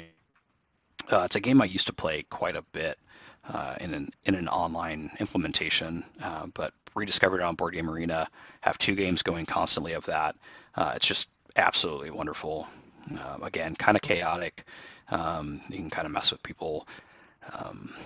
A lot of people I get wouldn't like the abstract nature of it, but to me, I like that. I like to kind of focus on my tableau, not really have to worry about dudes on a map or troops on a map, whatever. 18xx game of the year for me is 1882. There are better 18xx games out there and probably ones that I would recommend more than 1882, but for me, 1882 was just a great little game. It's quick. It's very weird. It does some different things, but I really like it. You can kind of get caught out, which I really like. And it just takes that 1830 mold and just tweaks it in a way that for me is really great. On the war game front, Atlantic Chase, kind of the new hotness, is absolutely fantastic. It's very weird, very different, but it does what it does very well. And the rulebook is fantastic. The rulebook kind of walks you through and is cross-referenced. It has the like tutorial scenarios that kind of walk you through and teach you these weird concepts that it's doing. And the vector path of both sides is just great. I've said it before, but it does what it does. It does what it sets out to do just so incredibly well. And I mentioned in the books section, this year was the year of the Civil War for me. My Civil War game of choice, while I love Blind Swords, and it's certainly not Battle Hymn, is Great Campaigns of the American Civil War. This year I got a chance to play Battle Above the Clouds, All Green Alike out of the Stonewall Jackson's 2-box, Here Come the Rebels out of the Roads to Gettysburg 2-box, and playing Atlanta Is Ours Now. GCACW plays well solo. It plays well, one-on-one, and it plays well in teams if you're playing a bigger scenario. Absolutely fantastic.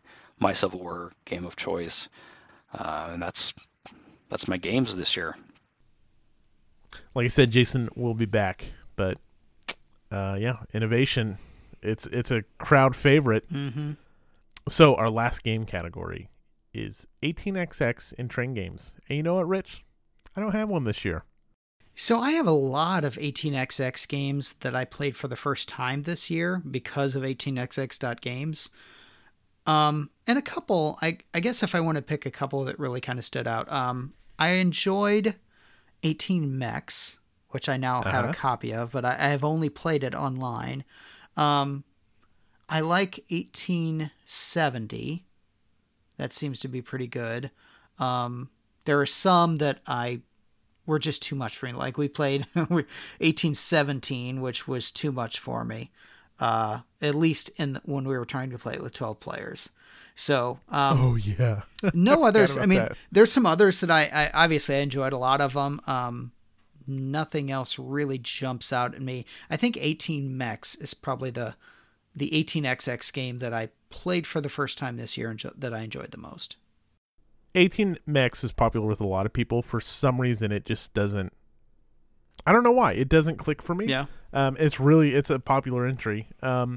The only new ones I played were 18CZ in 1861, 1867. I wasn't crazy about 18CZ. And 67 I've only played one game of and really need to play it more, so it wouldn't be eligible for future lists. I do like it. I just don't know if it's worth... I mean, I'm talking about it, but I don't know if it's worth calling it a best. I will say also, and it's not my favorite game, but it's very high up on the list just because I actually played it with my family. We played 18AL a couple weeks ago on the table. I like AL. I like AL a lot, actually, for being an intro game. Yeah, but I mean, the fact that they were willing to play it, and my youngest one was not interested in it, but my middle child and my wife both thought it was a lot of fun. So I think we'll probably play that some more so they can get the mechanics better and then hop into some of the other ones as well. Nice. Yeah. And then it's not an 18XX game, but it is a train game. So my whole goal this year was to get them to play an 18XX game, which, like I said, we finally did. They're big Ticket to Ride fans, so I was like, well, what's in between Ticket to Ride and 18XX? And I got a copy of Irish Gauge. So it's got stock buying, but it feels a little more like Ticket to Ride, where it's mostly about the routes, but it does have stocks in it as well. So we played that and enjoyed it. I think that's if for whatever reason your family, you're trying to get them from Ticket to Ride into 18XX, I would definitely go with Irish Gauge or some other cube rail game. Yes, I was going to say that, and I'm sure it's a fine intro. I just haven't played it yet. The cube rail games can be fun. All right. Is that it for games? Wow, is that it already? We've only been going like a little over an hour.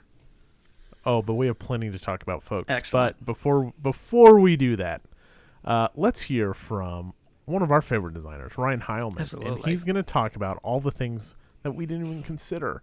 And I laughed when, Jason, I knew a long clip was coming, but when I asked people, I said, hey, send a, 30-second to 60-second clip. And Ryan, bless his heart, sent a 5-minute clip. But it was all stuff I really appreciated and a discussion of things that you and I didn't talk about. So Ryan is a CSR winner now, so we can give him some slack. Right. Rich, why don't you and I refill our drinks, and we'll let Ryan take the show away. That sounds like a good plan.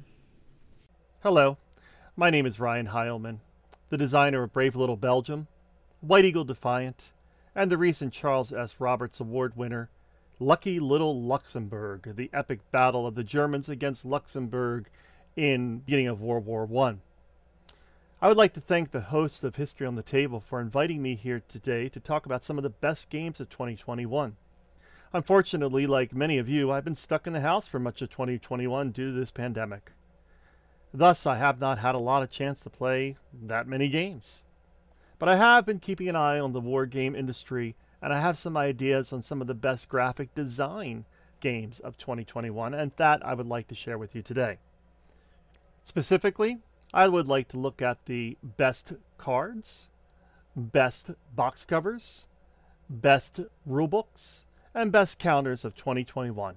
So let's get to it. Let's start with best cards. One game that really struck my attention this year was Granada, Last Stand of the Moors by Compass Games. The graphic designer, Ivan Carceres, did a fabulous job on that game with all of the artwork. But I was particularly impressed by the cards in the game and the care that he took in creating these beautiful little works of art. Another game of note this year is Bayonets and Tomahawks. released by GMT Games by designer Mark Rodrigue. Mark Rodrigue was not only the designer of the game, but he also did all the graphic design for the game. I actually got a chance to see the game at the WBC in its prototype form a few years ago, and it looked amazingly similar to how the final game looks. Mark Rodriguez is truly a fantastic talent, and GMT was smart to let him go ahead and do the final design of the game. The map itself is a true beauty to behold. As for best box cover art, I felt myself drawn to some of the more abstract game covers this year. One in particular that caught my attention was Soldiers in Postmen's Uniforms by DBG Games designer David Thompson. Its depiction of the monument to the postman that defended the Polish post office is quite striking and quite an interesting visual for a game cover. Another game cover that I thought was quite interesting was The Deadly Woods, The Battle of the Bulge, released by Revolution Games designer Ted Racer. Its cover depicts the forest in the Ardennes covered in snow. It is a very atmospheric and ethereal picture, and one that is quite interesting for a war game cover. Now let's talk about rulebooks. Rulebooks need to be clear, concise, readable, with plenty of graphics. Unfortunately, many wargame rulebooks are not that. They are dominated by that antiquated case system and scarcely include any pictures of what's going on and how to play the game. That is a turnoff to many new gamers. Fortunately, many companies today are getting away from that model and trying to open the world of wargaming to newbies. One particular company I would like to highlight is, of course, GMT. GMT has done a great job with their rulebooks, and particularly this year has done a fantastic job with the rulebook for Atlantic Chase, my winner for Best Rulebook. Despite the rulebook being quite lengthy at over 60 pages, the writers and editors of the rulebook did a great job at removing the case system completely, providing lots of great pictures to really demonstrate how to play the game in an easy-to-learn fashion. Finally, counters. Counters often, for me, are very uninteresting things. Simple NATO symbols depicted on uninteresting pieces of cardboard. Of course, they don't have to be that way, and there's some companies that have done some fantastic jobs with counters. GMT's Bayonets and Tomahawks this year is one notable mention. The counters designed by Mark Rodrigue are really quite elegant, quite interesting to see, use during the game. Another series that has been doing fantastic job with the artwork and the counters is the Undaunted series of games by Osprey Games. This year they release the Undaunted Reinforcements, designed by David Thompson with artwork by Roland McDonald. The entire game is quite attractive, but I would like to highlight the counters, which are also quite interesting and fun. Well, that's it for me. And thank you again to the host of History on the Table for allowing me to come and share with you some of my best design games of 2021. Again, I am Ryan Heilman, and please keep an eye out in 2022 when my next game with co-designer Dave Shaw will be released. It is a continuation of the Brave Little Belgium series of games, this time taking place in a futuristic America sieged by giant bugs from below the earth. Look out for it next year. Goodbye and happy gaming. That's good stuff, Ryan, but I think that CSR award is going to your head. Kidding. Thank you. Thank you for taking the time. We still have more guest appearances yet to come. But again, thank you to all of our guests. So what I thought we'd do this year is talk about the things that just missed our list this year. So things we played that since we played them this year won't be eligible in future years is kind of what I was thinking. Excellent. And I had a few Euros in card games that I thought I'd mention. One, you and I played together, and that's Grand Prix. Yeah. And That was. we both really liked it. That was sort of on my just missed list too. I liked it. And what it did is it made me want to play another racing game, but maybe not that one. Yeah. I would play that one a lot. We only played one turn, and like when you only play one turn, it's hard to put it on a best of list, and it just got edged out. Super Skill Pinball. This is I don't from think I've heard you mention Jeff. that. Yeah, so we played it over my cabin weekend. Oh, okay. Jeff Engelstein designed it. It's a roll and write pinball game.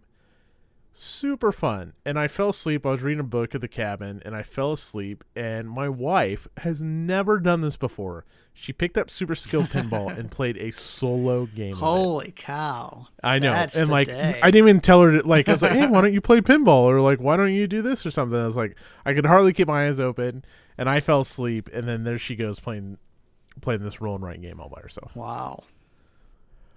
Okay, this just got edged out. Like, it was really hard to decide between this and the other three.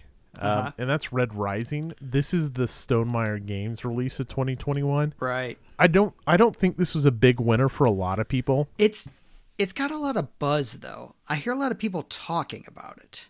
Or I see it. I see people talking about it, you know. Is it a solitaire only game?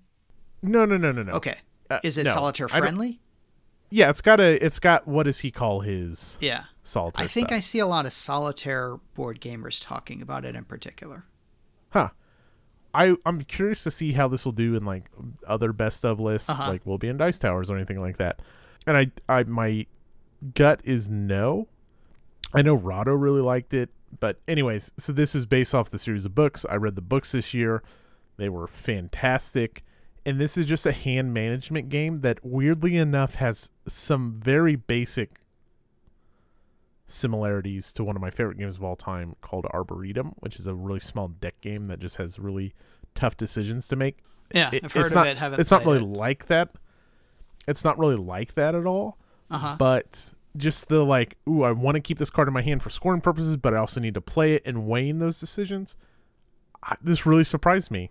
I think a lot of people were just like expected maybe more just because it was Stonemaier, you know.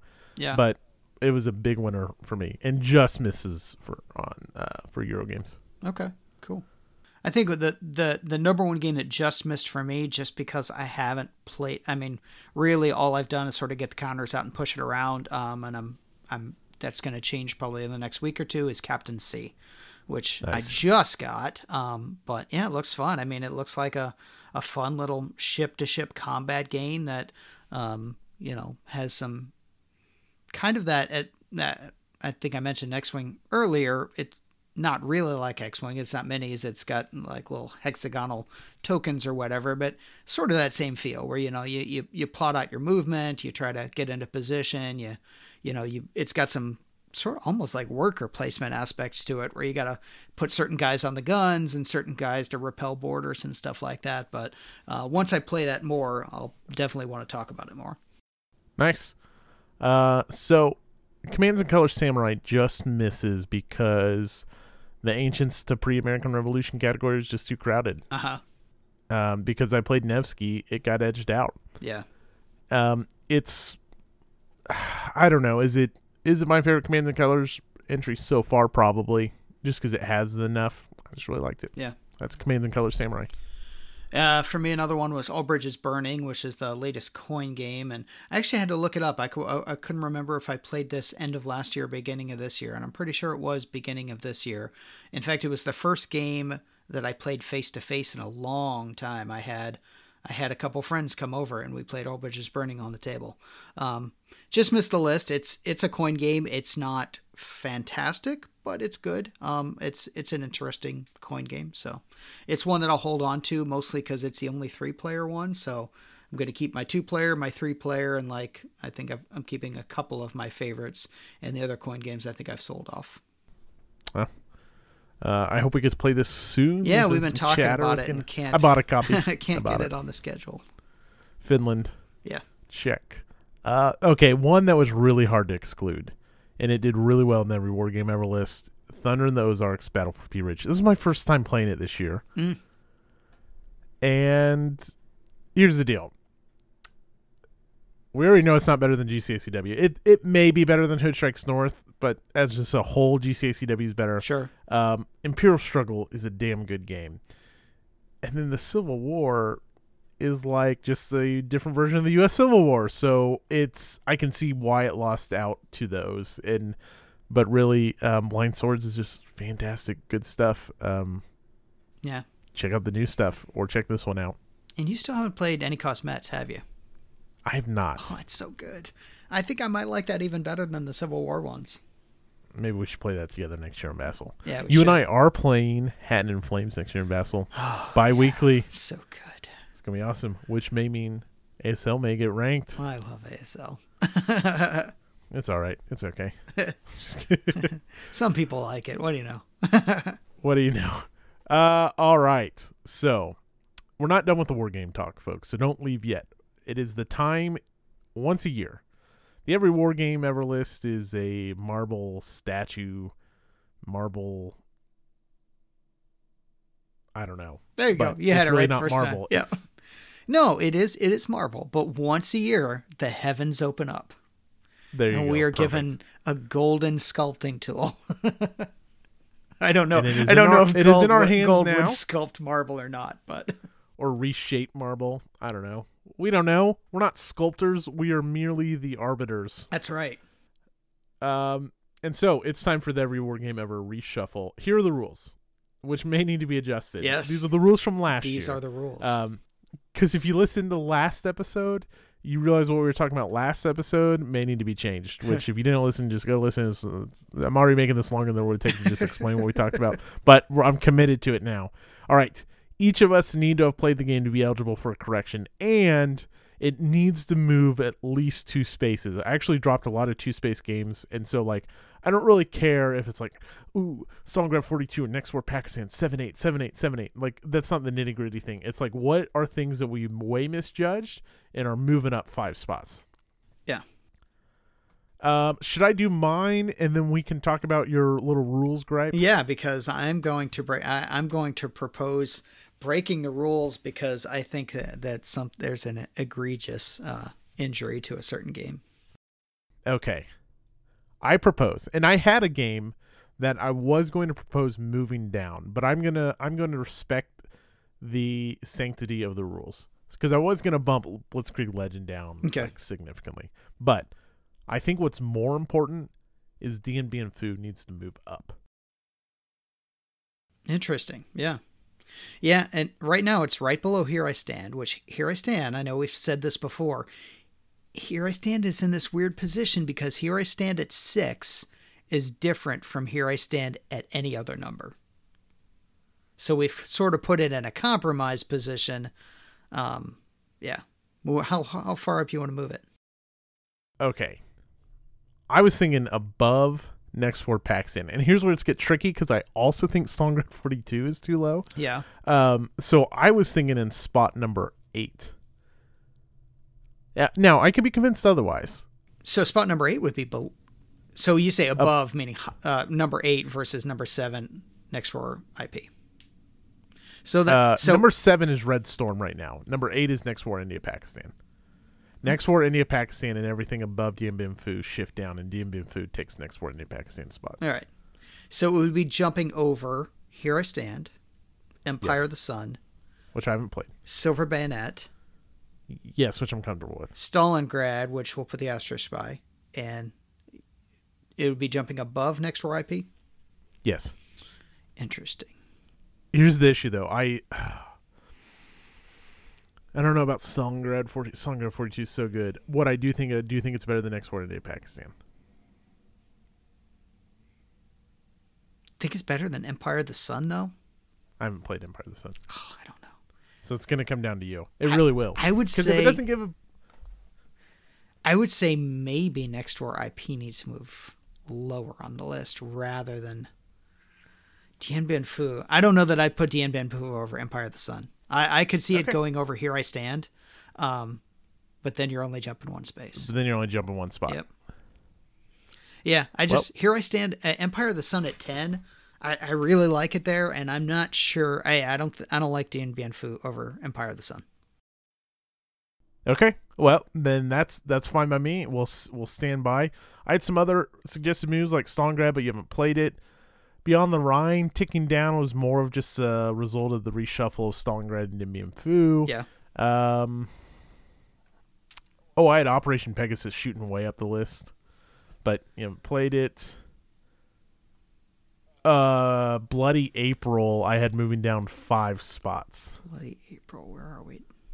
37. Have you played Bloody April yet? I have not. Okay. I own it just out of completionist's sake. I don't think you can base it off Red Storm and Downtown. Oh yeah, I'm sure of that. Okay. Then I don't have any other suggestions. Okay. Because I got a big one then. So we're breaking the rules here. You have not. Wait. Okay. I also had Washington's Crossings potentially moving up to 25. And it is currently at 28, so it would be 29. jumping over Pegasus. Yeah, never mind. Yeah, it's not better than Pegasus. Okay. All right. All right. All right. Empire in Arms. Currently slotted in at spot 26. Okay. Okay, hold on. Before you go into this, here's what you have got to sell me on this game because I've seen it played. Yes. Okay. You have to sell me on it and the move because I haven't played it and we're breaking a rule. We are breaking a rule. Okay. Empire in Arms is a better game than I gave it credit for. The reason I had it ranked low, I think, a couple of reasons. One is because I jumped into it without having a proper appreciation of how to play the game. And I jumped into it just kind of, and I did some dumb things because I wanted to see what would happen. And the game punished me for doing those dumb things. And I was mad about that. But here's the thing. That shows that the game makes sense, not that it's a poor game. You see what I mean? The game punished things that should have been punished. Now, that said, I wasn't just being, a total jackass. I was doing what seemed right at the time, and I was playing Prussia, who is a small, underpowered country completely surrounded by Russia, France, Austria. So Prussia jumping back and forth kind of made sense to me at the time, and the game punished me for it. If the game had gone on, the problem is you can't look at that game you can't look at it in the short term. It's a long, long, long game. I mean, the game it's supposed to go on for, I can't remember how long, but 10 or 15 years or something like that. And we played 2. A game where you're looking at it as what's going to happen this month, what's going to happen next month, doesn't make sense to do in a game that's supposed to go on for 15 years. You have to start building ships a year ahead of time. Most of your units that you try to build are 3 months or 6 months to build. So doing anything for a short-term benefit in that game is a certain way to make the game not fun, which is where I ended up. The game itself, I think, is way better than I gave it credit for. Even though I didn't have a great time playing it, I think the game is better than I gave it credit for. Okay. A couple questions. Though. One, I have 3 major concerns about Sure. the game. One is length. Yes, absolutely. The fact that you can't experience a full game as it's intended unless you have 7 players, and it's going to take you 2 weeks. Yeah, like 2 weeks worth of everyone would do this as their full-time job, probably. I mean, if you're going to play like most people play a game where you're getting together weekly, it's going to take, you're going to end up playing in real time. It's going to end up taking years. Right. So yes, and that's fine. That knocks it down in the same way that Here I Stand gets knocked down because player count is so important. This one, player count and length are both factors. I think I've made my point on that. Mm-hmm. Okay. My next totally concern agree. is something you alluded to about playing Prussia. Uh-huh. Is the game as fun for Prussia and Turkey and Spain as it is for France and England and Russia? No. And I think that's a decision I think that they made because they're going for historical accuracy. But to be fair, I mean, the guy, when Dave was playing England, he had fun in a way, but he really didn't do that much. I mean, the real movers in the game were Austria and France. And that's so. And if you see where I'm going with this, you're talking about 2 weeks. I haven't played, but a 2 week game time potential where some factions don't have near as much sway or activity in the game. Right. If that game had gone on for 2 weeks, how many turns would it be until you were back into things? Where you left off. If we started over and I played... No, not if you started over. If I had gone from where I was. So yes. I was basically, and I jokingly referred to it as timeout for something like 18 months because of the dumb things that I had done. So it's going to be something like 18 months. Okay. Which is how many turns again? It's 18 turns. It's a month turns. Okay. And about how many turns were you playing per day? We played over the course of that entire half week, we played 24 turns. Okay. So you were playing 6 turns a day. Yeah, approximately. Give or take. Yeah. So you would pretty much be effectively out of the game for 3 more days, and then you could come back into it. Yes. Right. Okay. The last thing is like, what are the rules like? Because I haven't heard great things. So they are they look like they were written in the 80s, the early 80s. Like you're going to need a magnifying glass. The thing is, they're not well written for sure. They're very in depth, but the game that they are trying to communicate is better than the sum of the parts, I think is what I'm trying to say. Okay. Fair enough. So I'm not saying that this is not a top 10 game. But I think it deserves to be higher than 26. And I'm not attacking you for liking this game or the friends of ours we know that like the game. And I'm not saying I do like the game. In that I don't know that I want to play it again, but I think I have more an appreciation for the game that it is. Fair. I was just pointing out from an observer's standpoint and what you have said, where what I see is in Sword of Rome, or here I'm saying, which are the natural comparisons for this game, is everyone at least has the same opportunities to be the big dog. Now, you may get your teeth kicked in Sword of Rome and you're out of it.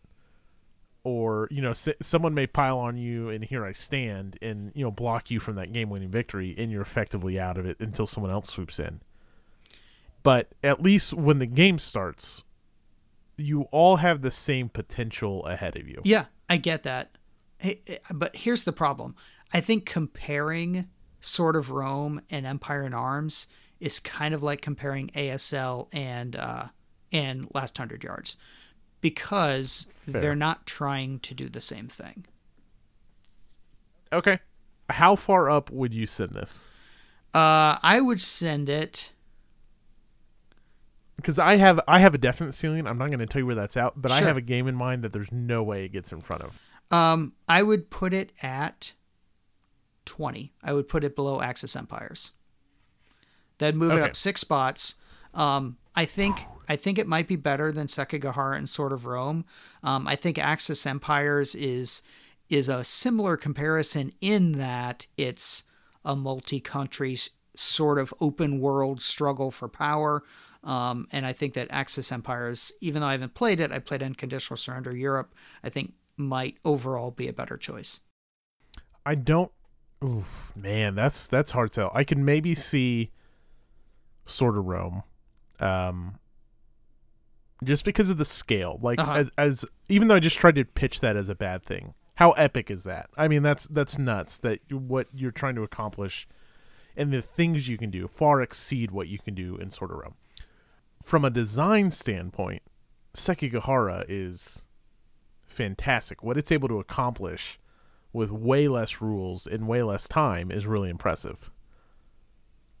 Yeah, you might be right on that. So maybe at 21. I mean, I could be talked out of Sekigahara. That's just a tougher pill to swallow than Sword of Rome, because I can see like the scope and size of this once in a lifetime experience that Empire in Arms is going past Sword of Rome. But then to me, Sekigahara is and I think I slotted it there because it feels like it should be in between Axis and Empires and Sword of Rome, but Sekigahara is kind of a whole different thing in the middle of that. So I'll go 21. All right. I'll meet you there. All right, let's do that. All right. Up to 21. I'm going to redo the website.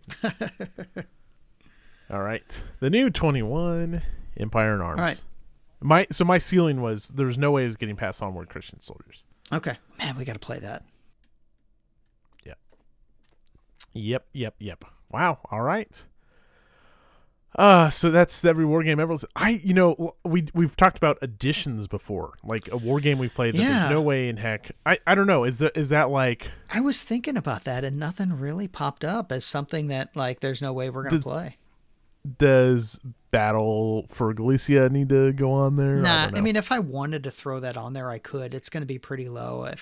We can put it on there and probably not talk about it too much. I would put it on. I put it at 41. It's better than Ottoman Sunset. It's not as good as Few Acres of Snow. I'll go for it. At least it knocks one off our list. There you go. Right, but it also added. Yeah, that's true. Battle for Galicia from. Oh, this is out of Paper Wars. It was a magazine game. That sounds right. Yeah. The Compass magazine. Uh-huh. Yeah. All right. We're in episode 33. Yep. My notes on Ottoman Sunset are weird. I gotta fix that. Somehow it got cut off.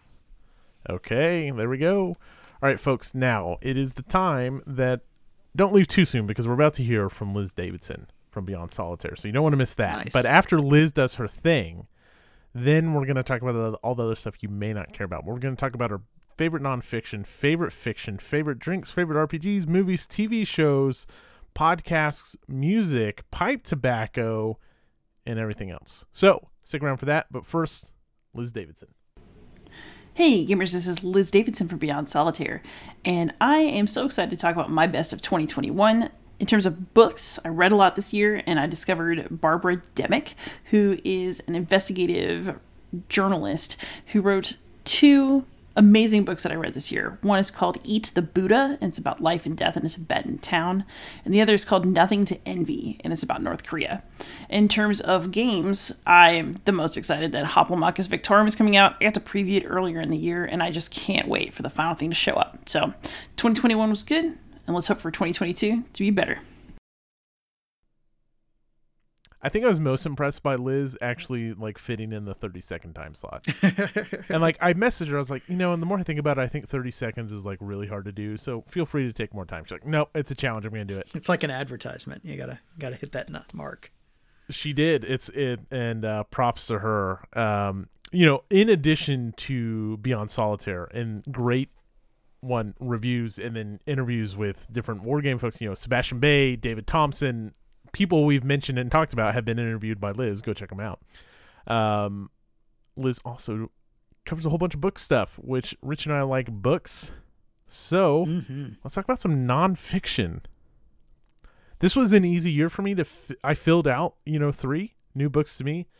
Fiction was much harder. I will start, I guess. Let's talk about some World War II action. These are a little bit in the best to worst for nonfiction here. So Arnhem, The Battle for the Bridges, 1944 by Antony Beevor. Just Antony Beevor is one of my favorite nonfiction writers. Mm-hmm. I like the amount of fantastic stories he incorporates into the nonfiction. And this was just a good one. Yeah. It's probably the best nonfiction I read this year. Haven't read that, but I really should. I think Goss is going to come out with a Market Garden game. Probably not next year, but when that comes out, I'll definitely get it. And maybe I'll read this then. There you go. For me, World War II book, Normandy 44 by James Holland. I've been listening to his podcast for a while. He's got a podcast called We Have Ways of Making You Talk. This first book I've read of his. He's got a bunch of books out, but this is the first one I've read, and I just love his writing style. And it sounds like, same thing you just talked about. It's the stories mixed in. Some guys are all stories, and some guys are just like lists of units and where they fought. And James Holland is just a perfect mix of the two. So great book, Normandy 44. Yep, he's been someone I've been accumulating, and as soon as we play another game that matches up to something he's written, I'll read him. Yeah. Maybe not a war when game. Salerno comes out, he's got a Salerno book. There you go, Yeah. Money. Not a historical book, but it is nonfiction. Born to Run by Christopher McDougall. We talked about this. Like, this is a book that gets recommended to like anyone who starts running or anything like that. And even if you're not, it is a book about running. Do not get me wrong. It is also still just a really cool story about these runners from Mexico, and it's good. Born to Run by Christopher McDougall. Have you read Natural Born Heroes by him? No. Very good. Not as good as Born to Run, but very good. It's about guys on Crete during World War II. Interesting. Yeah.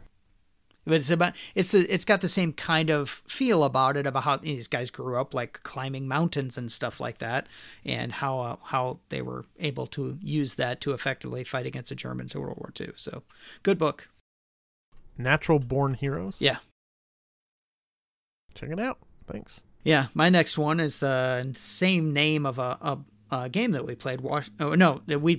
The game was Washington's Crossing. The book was Washington's Immortals by Patrick O'Donnell, who we've talked about him with some other books he's written, but this was a really good one. It basically just followed a group of elite soldiers that were under George Washington's command. It started with like the Battle of Brooklyn and then followed them around to the events of Washington's Crossing, the game. Very good book. Nice.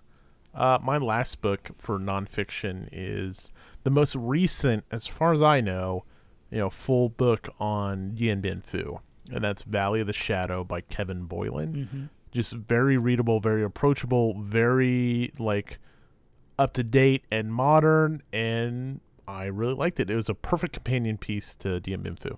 Yeah. My last one, I don't think we have a book of the year per se, but if we had one for me, this would be it. Ghost Soldiers by Hampton Sides. Just an excellent book. It was about the U.S. efforts to relieve or rescue the soldiers from a Japanese POW camp before the Japanese went and executed them all. Fantastic book. I loved every second of it. So, and it got me reading other stuff by him as well. So, totally recommend this stuff. Yeah, agreed. So new to us fiction. This was really hard for me. I had to cut some books, and one just slipped in today because I finished it today. I'll start because I have more than you, and I cheated on my first one. One of these I read a long time ago, and the others I read this year, and that's the Strugatsky Brothers Russian sci-fi. I talked about it and gushed about it sometime over the summer, probably. Roadside Picnic, which there's a movie of, and then the one I really liked, and some people don't like this one, is The Dead Mountaineers Inn. It's a sci-fi whodunit in this hotel out in the middle of nowhere. I loved it. The characters are wonky and weird, but actually I think my favorite from them is a novella called Definitely Maybe, which is really bizarre. Like, Roadside Picnic is just kind of like a weird sci-fi with like this weird containment zone, and it's pretty straightforward. It kind of takes place over time. Mm-hmm. Dead Mountaineers Inn has really wonky characters, and Definitely Maybe will be like things just cut off and start up again. But you can read it in one sitting. I really like the Strugatsky Brothers. Cool. My first one for fiction is I just randomly found this on Audible. I think it was in their Plus catalog, so I didn't have to pay for it. It was called The Cthulhu Casebooks. It's by James Lovegrove, and it's just this really weird, hilarious. It's Sherlock Holmes meets Cthulhu. So it's like Watson, back in like way after Sherlock Holmes is even dead, sort of recalling all the old Sherlock stories that you already know if you've read any Sherlock Holmes, like all of the classic stuff. Except Watson is like, I never really told you the whole story because it was too weird, and he goes into all the stuff that like weaves in Cthulhu mythos and all that. It's just bizarre and funny and entertaining. It's so good. There's a whole series of them. I only read the first one. Like I said, I just randomly found it on Audible, but I want to read the rest of the series now. Nice. It's on my to read. Yeah. Okay, this one I talked about on the podcast. I think all of these have been mentioned except the last one, and that's The Ocean at the End of the Lane by Neil Gaiman. I'm not a massive... I don't dislike Neil Gaiman in any way. I just haven't read a ton of Neil Gaiman stuff. I did read Norse mythology this year. But The Ocean at the End of the Lane is this coming-of-age story, and to me it felt like what I wanted and I mentioned this before, what Something Wicked This Way Comes should have been. I know for a lot of people Something Wicked This Way Comes is really important coming of age book, and it's weird and people really like it, and there's a movie. Although I love the atmosphere and it was like wonderful to listen to the fall when I was out jogging and stuff, it didn't do a lot for me. And Ocean at the End of the Lane did the things that I wanted Something Wicked This Way Comes did, if that makes any sense. It's a wonderful kind of fantasy, like witch. There's kind of like witches involved. Really good. Like it's short, probably 6 hours or something like that. Just really good. Recommend it. Cool. Yeah, we're listening. My wife and I are listening to his Northern mythology right now. That's a fun one. Yeah. My next one is one that you got me on, The Elementals by Michael McDowell, I think. Is that right? Yep. Just a weird, creepy book about this very strange family, their sort of ancestral vacation house that's like right on the Gulf shores. Yeah, just weird and creepy and good book. 100% agree. Yeah. Okay, my book of the year, easily, is Project Hail Mary by Andy Weir. Now, I loved The Martian, and the other one was good. I didn't like it quite as much. I can't even remember what it's called. I've only read The Martian by him. Artemis was the other one. Okay. This is fantastic. It's probably just as good, if not better, than The Martian. And I really am not going to say much of anything about it because a lot of things are revealed over time. Just the very, like someone waking up and they start to remember things. That's all I'm really going to go into. It's very good and certainly lives up to the hype. It's a book that's gotten a lot of buzz this year. It was Goodreads' best sci-fi. Well deserving. I can't recommend it enough if you just want a good sci-fi book. I'll have to check that out. I enjoyed The Martian. I thought it was good. And then I watched the movie afterwards just because I knew about the movie, had never read it or seen it or anything. So the movie was pretty true to the book as well. I totally recommend the audiobook for Project Hail Mary. It's only on Audible, but fantastic. Nice. Well, someone has returned. He's back To tell us about his books, his drinks. It's Jason Young. For books, I kind of gave one of each category of stuff that I read: nonfiction, kind of work nonfiction, business type stuff, and then fiction. This year for me was the year of Civil War. So my top nonfiction book was the Lincoln biography I read by David Herbert Donald. Really good, I think fairly balanced look at Lincoln's life. On the business side, Leadership, Strategy, and Tactics, Field Manual by Jocko Willink. I've read his other two books, Dichotomy of Leadership and Extreme Ownership, and Leadership, Strategy, and Tactics kind of combines those in a way that makes it more usable, but it's the evolution of those books, I would say. Great business book. I think it should be on every leader's bookshelf. And fiction, the book or the novel Dark Matter by Blake Crouch. It's kind of timey-wimey, kind of a sci-fi jaunt. Really enjoyed Dark Matter. I won't give anything away because it's basically all spoilers other than timey-wimey, but great. Drinks, Evan Williams Bottled in Bond is really the drink of the year for me, along with the old trusty favorites, Newcastle Brown, and then this year discovered El Tesoro Tequila, which is kind of a Advanced After Combat Guild favorite. You know, I will say, I had a tiki party over the summer, which was fantastic. Yeah. I still feel like I did not get tiki enough this year, which is a real shame because I don't have any new it seemed tiki like you had good cocktails to list momentum here. going and then kind of died off.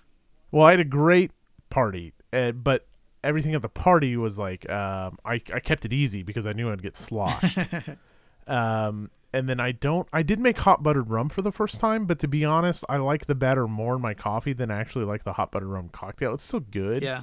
But I did have a great cocktail that's a crossover for us this year. Not a Definitely. tiki drink, though. Yeah. The Godfather. Yeah.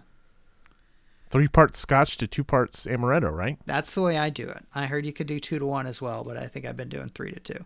Mostly because if I do 2 to 1, I that's only 3, but 3 to 2 is 5, and that's more, and that's better. Yeah. It's just your favorite scotch. You can do a Godmother, which is bourbon, I believe. Yeah. Yep. And I usually have more bourbon in the house than scotch, but we were talking about Lagavulin earlier. I think most of my Lagavulin went into Godfathers. There you go. There you go. It's very good. Yeah, it is. Thank you, Mike, for introducing me to Godfather. Yeah. Yeah, so I love the Godfather, and what I just finished off my bottle of tonight is Jefferson's Ocean, which is a bourbon that I'm just in love with, and I'm going to go out tomorrow and buy some more. Where's that out of? I don't know. Let's see. I'm looking at the bottle here. I don't know. There's Jefferson's, which is just like the regular stuff, and then there's Jefferson's Ocean, which they actually put in barrels and sail around the world for a while. It's from Louisville, Kentucky. Huh. Yeah. Bourbon. Oh, bourbon. Jefferson's Ocean. It's my favorite Bob's Burgers Christmas song. I don't remember that one. Oh, it's when have you seen the one where I don't remember why, but it ends up like on an ice skating rink where their landlord's brother is skating around and their landlord is playing the bourbon song on the piano. Good stuff. Okay, so they really do sail this around the ocean. They say they do. I don't know if I want to call it shenanigans or not. Seems like a gimmick. Yeah, it does seem like a gimmick, but it's good. Aged at sea. Yep. Huh. All right. What do we have next? We got RPGs. RPGs, So, yeah. I made a note here that I think we both actually played these before 2021. Yeah. But in my case, and I'm assuming for yours, it was the year that it really shined for me. Yeah, and this might have been kind of end of last year, but definitely this year for me. The Warhammer Fantasy RPG. I like it more and more every time I play. It's just because it's just very gritty. I'm sure I've said this on the podcast before, but when I think of Warhammer, I think of like the guys with like the 900-pound power armor and everything, and that doesn't really appeal to me. But the fantasy role-playing game is the exact opposite of that. You play very normal people that end up, gaining skills in certain things. But my guy was like a college student that then became a gravedigger, and now he's a guy that picks up money for an extortionist. So, he's not a superhero by any means. So it's just fun to me. Yeah, the one that really picked up momentum for me was something I wanted to play for a long time. I know we talked about it, and that's Call of Cthulhu, 7th edition if it matters. This is the year we played it the most. I think technically we started the Thomastown campaign at the end of 2020, but we've now wrapped up 2 little short stories within it. Somehow Rich's character is still standing, even after peering into the depths of space. No, I didn't. I was the only one that did not. That's right. It's just good. I got a chance to play Call of Cthulhu, which I think is also really important. I would like to play it more. I would really like to go. I want to do a really character-driven Call of Cthulhu game that I play in. Yeah, well, I'm going to make that happen for you because I'm definitely running it next year. I've got all this stuff here, and I'm actually going to run it for some friends here locally, and I'll probably run some stuff online as well. Awesome. I look forward to that because we did a one-shot, and it was very fun, but it was very action-packed. Right. And so when you do one-shots like that, there isn't opportunities for characters to develop, and I really want to, like, really go ham into a character for Call of Cthulhu. Yep. And there's probably more. That was the one that immediately came to mind, so that's it for RPGs. Shall we talk about movies? Yeah, this was a tough one for me though because I actually had to ask my wife. I'm like, did I see any good movies this year? And we did go see Shang-Chi in the theaters, the Legend of the Ten Rings, a Marvel movie, and it was very good. I mean, the effects were great, the fight scenes were great. It was everything that you want out of a Marvel movie. But I can't think of any other movie I even saw in the theaters in this year. And even like on TV and stuff, we don't watch many movies. Most of the movies we watch, honestly, are stuff that we've already seen. So it was not a great year for movies for us. So I didn't have much on there. Yeah, I have a confession that Dune would be on this list. I guarantee I'm going to like it, yeah. Which is a bold claim. But I have not had the time to sit down and watch it because it's something I will probably watch on my own. I don't think my wife has any interest, which is fine. And so that's my confession is I haven't watched Dune yet, which would probably be on this list. Instead, I've got Fear Streets Parts 1 and 2. And it's a nice blend of... So Fear Street, if you're unfamiliar, is a Netflix movie that takes parts over 3 parts. Part 1, 2, and 3. And the actors are reused in different roles. Mm-hmm. And so there's one set in the 90s, there's one set in the 70s, and there's one set in the 1600s. And it's the right blend in 1 and 2. I actually haven't watched the third part yet. We kind of lost momentum. I really do like 1 and 2, though. It's the right blend of over-the-topness, not too scary, and also some comedy, especially in Fear Street Part 1. That really just made it like a really fun popcorn watch with the wife. I really enjoyed them. I think it'd be really cool to do a similar thing with RPGs where you have like a mystery overarching all the way back from the 1600s. Something tying for that mystery happens in the 70s and the 90s. But that would be really amazing if you could make it work. Yeah. Yep. Well, I think making it work's easy enough. I just don't know what system you would use to be characters in all those time periods. Yeah. Let's do some TV. Now, this is not new to you this year, is it? I think so. I think we just watched really? it this year, The Expanse. Wow. Yeah. We were late joiners to that one, but once we started watching, we blew through the whole thing, and we haven't started the last season yet, which just opened last weekend, but I think we're actually going to start that tonight. So, yeah, the Expanse, I don't think we watched that until this year, and it's just fantastic. Nice. I don't know why I waited so long. So this will be spoiler free because you have not watched it yet. The last season? No, I've not. Oh, Midnight. Yeah. Oh, no. Midnight Mass. Right. Which is the latest from the creators of Haunting in Hill House and Haunting on Bly Manor. It is, I think, my least favorite now that I've digested it over the 3. Bly Manor, like, I know some people really didn't like it. Like, that resonated with me somehow. Maybe it was the actors. I don't know. I really like Bly Manor. That's the short of it. But also, there's so much interesting stuff in Midnight Mass that I almost want to rewatch it more so than the other ones. Yeah. It's not near as scary.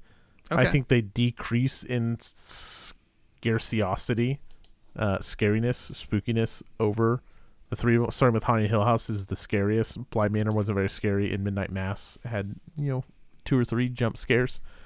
There's also some like discussion in that show that like really stuck with me and like fucked me up for a few days, kind of about like what happens in the afterlife and like really messed with me. So interesting. I really liked it. Midnight Mass. Yeah. I'll be watching that one soon enough. We'll probably watch The Expanse and then back to Midnight Mass. So Haunting Hill House is also on my list. I saw Hill House and Bly Manor both in the last few months as well. I liked Hill House better. Bly Manor was good. I didn't dislike it. I just liked Hill House better. But I'm looking forward to seeing Midnight Mass. Yeah, Bly Manor really is a love story. Yeah. A haunted love story. Yeah. I mean, it's... but Haunting of Hill House is one of my favorite TV shows. It's so well done. Mm-hmm. Started watching with my daughter because I thought she would like it, and she just wasn't really in the right place at the right time. And she started off, she's like, well, tell me if there's a jump scare. I'm like, I'm not going to tell you. That's the whole point of the jump scare. And then she was in such like a weird place. She's like, I don't think I can watch this right now. So we ended up not watching it. But that was going to be a rewatch because my wife and I saw the whole thing. Then when you rewatch it, then that's when you look for the ghosts, right? Yeah. Oh man, bent neck lady. Yeah. I love it. I need to read the book. I know that it's not really tied to too much, but I keep saying I'll read the original book. Yeah, I want to read it too. It sounds interesting. It sounds like it's more like the character names and concepts are the same more than it being the same story. Speaking of character names and concepts being the same, let's hear from Jason. Yeah, because he's back like a ghost. My intros are getting weaker. Let's do TV.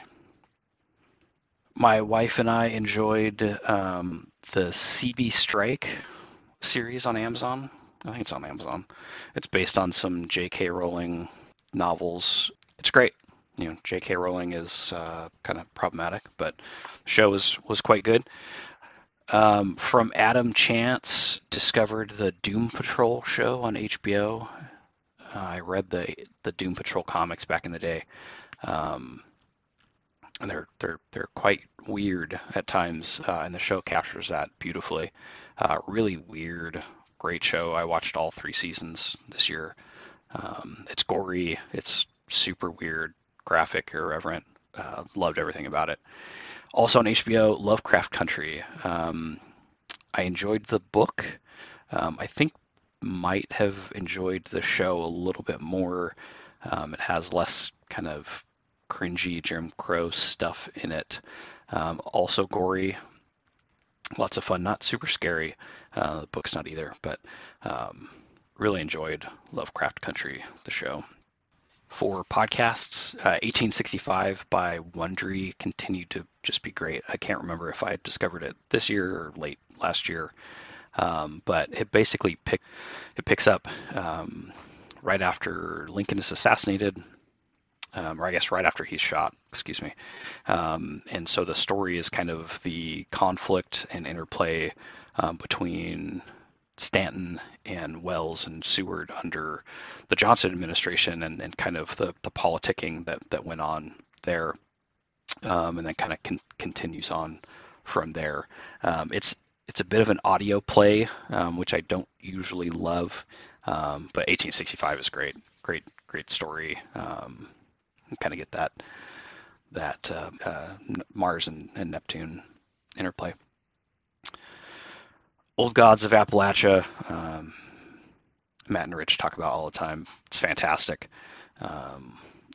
Horror short stories, serialized, just great stuff. And then on the RPG front, Fear of a Black Dragon just continues to be really the best RPG podcast. They look at kind of OSR modules from kind of a modern / story gamer perspective. Just great stuff.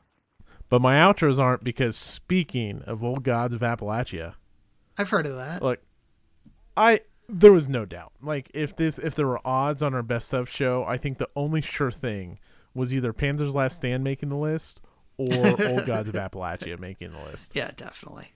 And this is a crossover. Are you caught up? I just listened to the most recent one. No, I've not listened to Box Holler stuff, the brand new spanking new stuff. Yeah. Nope. Good stuff. I'm looking forward to it. I think the first season's my favorite, just because at that point I was still so like jaw drop, like, what is this? Yeah. So this is Cthulhu-esque, Lovecraftian horror. I shouldn't say Cthulhu-esque. Lovecraftian horror. Well, okay, whatever.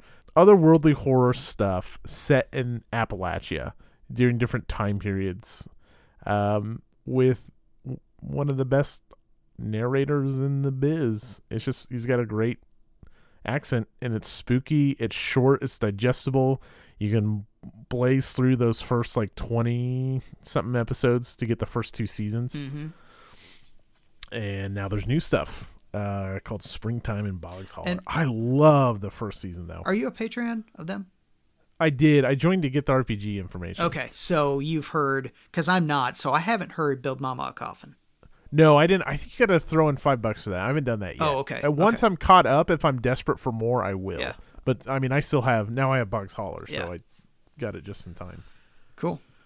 And I don't listen to like they'll promote another show. I usually skip those. Yeah, I listened to the first one, and then I was like, Yeah. it's fine, and then I skipped it after that. Yeah, because I think what I've said before is I don't like podcasts like this. I tried to do what was the one? Not This American Life. Once Serial got blown up, like somehow someone said, "Oh, if you like Serial, then you should listen to this." And it was a radio play about like going into like an old nuclear facility or something like that. I don't know what it's called. I never heard that. Yeah. Usually these are not for me. Right. I do have Jason mentioned that 1865. I have had that queued up and ready to go, but I just haven't gotten to it yet. Yeah. All right, the other one from me, and this has been mentioned before, and I may have started this in 2020, but I didn't start really appreciating it until 2021, and that's Voluminous by which is the letters of H.P. Lovecraft. It is the H.P. Lovecraft Historical Society podcast where they just read Lovecraft letters. You don't need to sugarcoat Lovecraft or make excuses for him. He's a racist, odd dude, fucking incel that just was scared to go anywhere and just weird. But his letter writing and the correspondence between different people is super fascinating. And just peeling back the curtain and getting that dialogue and just hearing about how, either hearing about how stories were written or how they work together on them, or just like the gossip in the industry, or the other stuff I found super fascinating is like curry recipes and stuff like that. It's like once I really started to dive in, or once I found a letter I really liked and found interesting, I really like this podcast. And they're not always good, but yeah, this was the year I did a lot of Voluminous and really liked it. Cool. Music. Okay. I can't remember if I talked about Phoebe Bridgers last year or not, but I jammed out to Phoebe Bridgers hard this year. Yeah. And no shame to, and I would never knock anyone for their musical interests anyways. But she's a beautiful vocalist. She has some great albums. Stranger in the Alps, Punisher are all great. Stranger in the Alps. Yeah. I love it. And then she did a cover this year of Day After Tomorrow by Tom Waits, who's like sings really weird folky blues, like with a really weird distinct voice. Uh-huh. And her cover of Day After Tomorrow is like, it's just a beautiful song. Cool. It's so good. Phoebe Bridgers. Well, I'm going to list one that I guarantee none of our listeners have ever heard of, but that's good. I'm going to set you up with these guys. So I don't listen. My musical tastes are probably odd.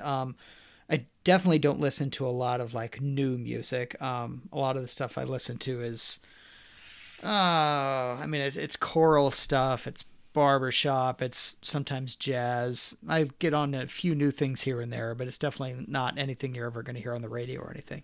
But actually there's a barbershop quartet it's two of the guys in the quartet are friends of mine. And they're very good. And they just put out their first album this year. The name of the quartet is Fleet Street and the album is Dressed in Red. So, I would say that's the best new music that I listened to this year because I'm happy for those guys. They put out a good album. It's very good. Nice. Yeah. Nice. Now, Phoebe Bridgers was my favorite artist this year, but favorite single record and actual physical record as well is The Perfect Plan by The Lowest Pair, which is a duet of kind of like indie folk music, and some of it's kind of sad and folky, and then it's also upbeat and stuff, and it plays great as a single record. Listening through sounds great on vinyl, all of that stuff. Easily my favorite record of the year. It may have come out before 2021, but I discovered it in 2021. Nice. So, before we move to our catch-all, the miscellaneous, everything we forgot about, we will hear from Mr. Jason himself one more time. Speaking of quartets, it's his fourth appearance. Oh, nice. Glad someone's doing the heavy lifting around here. Something different pipe tobacco this year. Really kind of picked up the pipe this year. Lane HGL has been my hotness. It's kind of a vanilla, smoky, excellent, great stuff. Escudo, beautiful coins. It's kind of a spicy, sweet situation. Kentucky Broadcut from Diebels out by Matt is like a chocolate walnut, just delicious. And then Figgy Pudding from Country Squire out by Adam Chance is like a chocolate, like fudgy, kind of figgy, just sweet treat. Great stuff. Keep up the great work, guys. Love hearing every month from Matt and Rich. You guys are doing a great job, and I look forward to hearing more from you next year. Thank you again to Jason, to all of our wonderful special guests. Thank you to our listeners this year. It's been a wonderful year.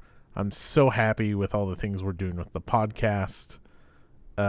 So before we wrap up with just our favorite other junk, thank you, Rich, for another great year of podcasting and gaming together a couple times in person. And speaking of that, I think you have a favorite miscellaneous. Yeah, I mean, for me, it's not just about gaming. I mean, but it's getting back together in person. I mean, we are not through this yet. I work in healthcare, and we had a pretty scary call today about where things are going. So it's not over, but this year was better than last year. So, going to KC Fest, being able to go to face-to-face gaming with people, being able to sing in front of a live audience, those are all things that I'm going to remember from this year. Nice. Well, I think you took the sappy and best one. I mean, yeah, Donkey Con, Historic Fest, I-70 Showdown, face-to-face gaming, Mitch and Rex playing drunk crokinole till 2-3 a.m. and playing till like 2 a.m. and then discussing every war game ever drunk for like the next hour. All of that is obviously some of my favorite stuff from the year. On a less thankful note and more item-based note, biking. Started riding a bike this year, and although I haven't kept up with it as much as I would like to, it's always tough. It's just such a wonderful escape, especially once you start going for a long ride and just get out there, and all you have to really do about it is pedal, and just seeing beautiful sights. Thankful for that. That was definitely a favorite as well. Yeah, I love riding my bike. Just being out in nature, like Holly's getting old enough to our daughter, like she's really appreciating it. When we went down to the cabin, she would have chucked rocks into that river for 5 days if I didn't tell her it's time to go up. So just doing stuff like that with her, going on hikes with her, it's all good stuff. That's obviously favorites. Yeah. I think also just, I only talked about 6 books, but this is easily the most books I've read in a year. And although there's probably been better books in years past, Hail Mary's really good. But like nonfiction wise, in years when I read Platoon or Hamden Side's Korea book, like those stand out. But this has really been an outstanding year for me for books, so I'm really appreciative of that. Yeah, you track those better than I do. I try to track my games. I never track my books. Yeah, it's just nice. I don't know. I really like keeping track of books. And then next year I'm going to try to go for 52 in 2022. Cool. Which is, if I get it, great. If not, it's not that big a deal. I don't really care. I just like keeping track of it. I think that's all my favorite stuff. It was pretty light in comics. I scratched the comic category this year. I had some I really liked. Homesick Pilots was one that I really liked. It's got like kids in haunted houses with a fun twist on it at the end. I reread some Black Hammer stuff. That was fantastic. It's one of the best comics out there, especially not from the big two. Yeah, I don't know. Anything else, Rich? No, I don't think so. I really enjoyed, you mentioned it already, but getting together in Columbia the four of us to play again. That was a lot of fun. That's definitely something we should do at least once and probably twice a year. Oh yeah, Makes a great Saturday. Gosh, and just think about like someday we will hopefully, obviously, get back to normal and just do that. Go out to dinner and have some scotch or have a beer somewhere and head back. You and Mitch carpooled down together. You guys drove separately last time, right? Because you were hanging out with your daughter, right? Because and then we got stuck in football traffic, and it was a mess anyway. But that doesn't matter. Yeah, we got to look at the Mizzou football schedule. So we got hopefully some new and big things coming in 2022. Historic Fest, obviously. We've got our first couple episodes planned out. We've got our, in the 3 years we've been doing this, it started with our anticipated games it started with the 2018 recap, and then I did anticipated games, and we've done that with Rich, and then we did my top 10, then Rich's top 10. So next month we're going to do our anticipated games of 2022. We're also going to check in on all the games, and I mean all the games of 2021 that didn't come out.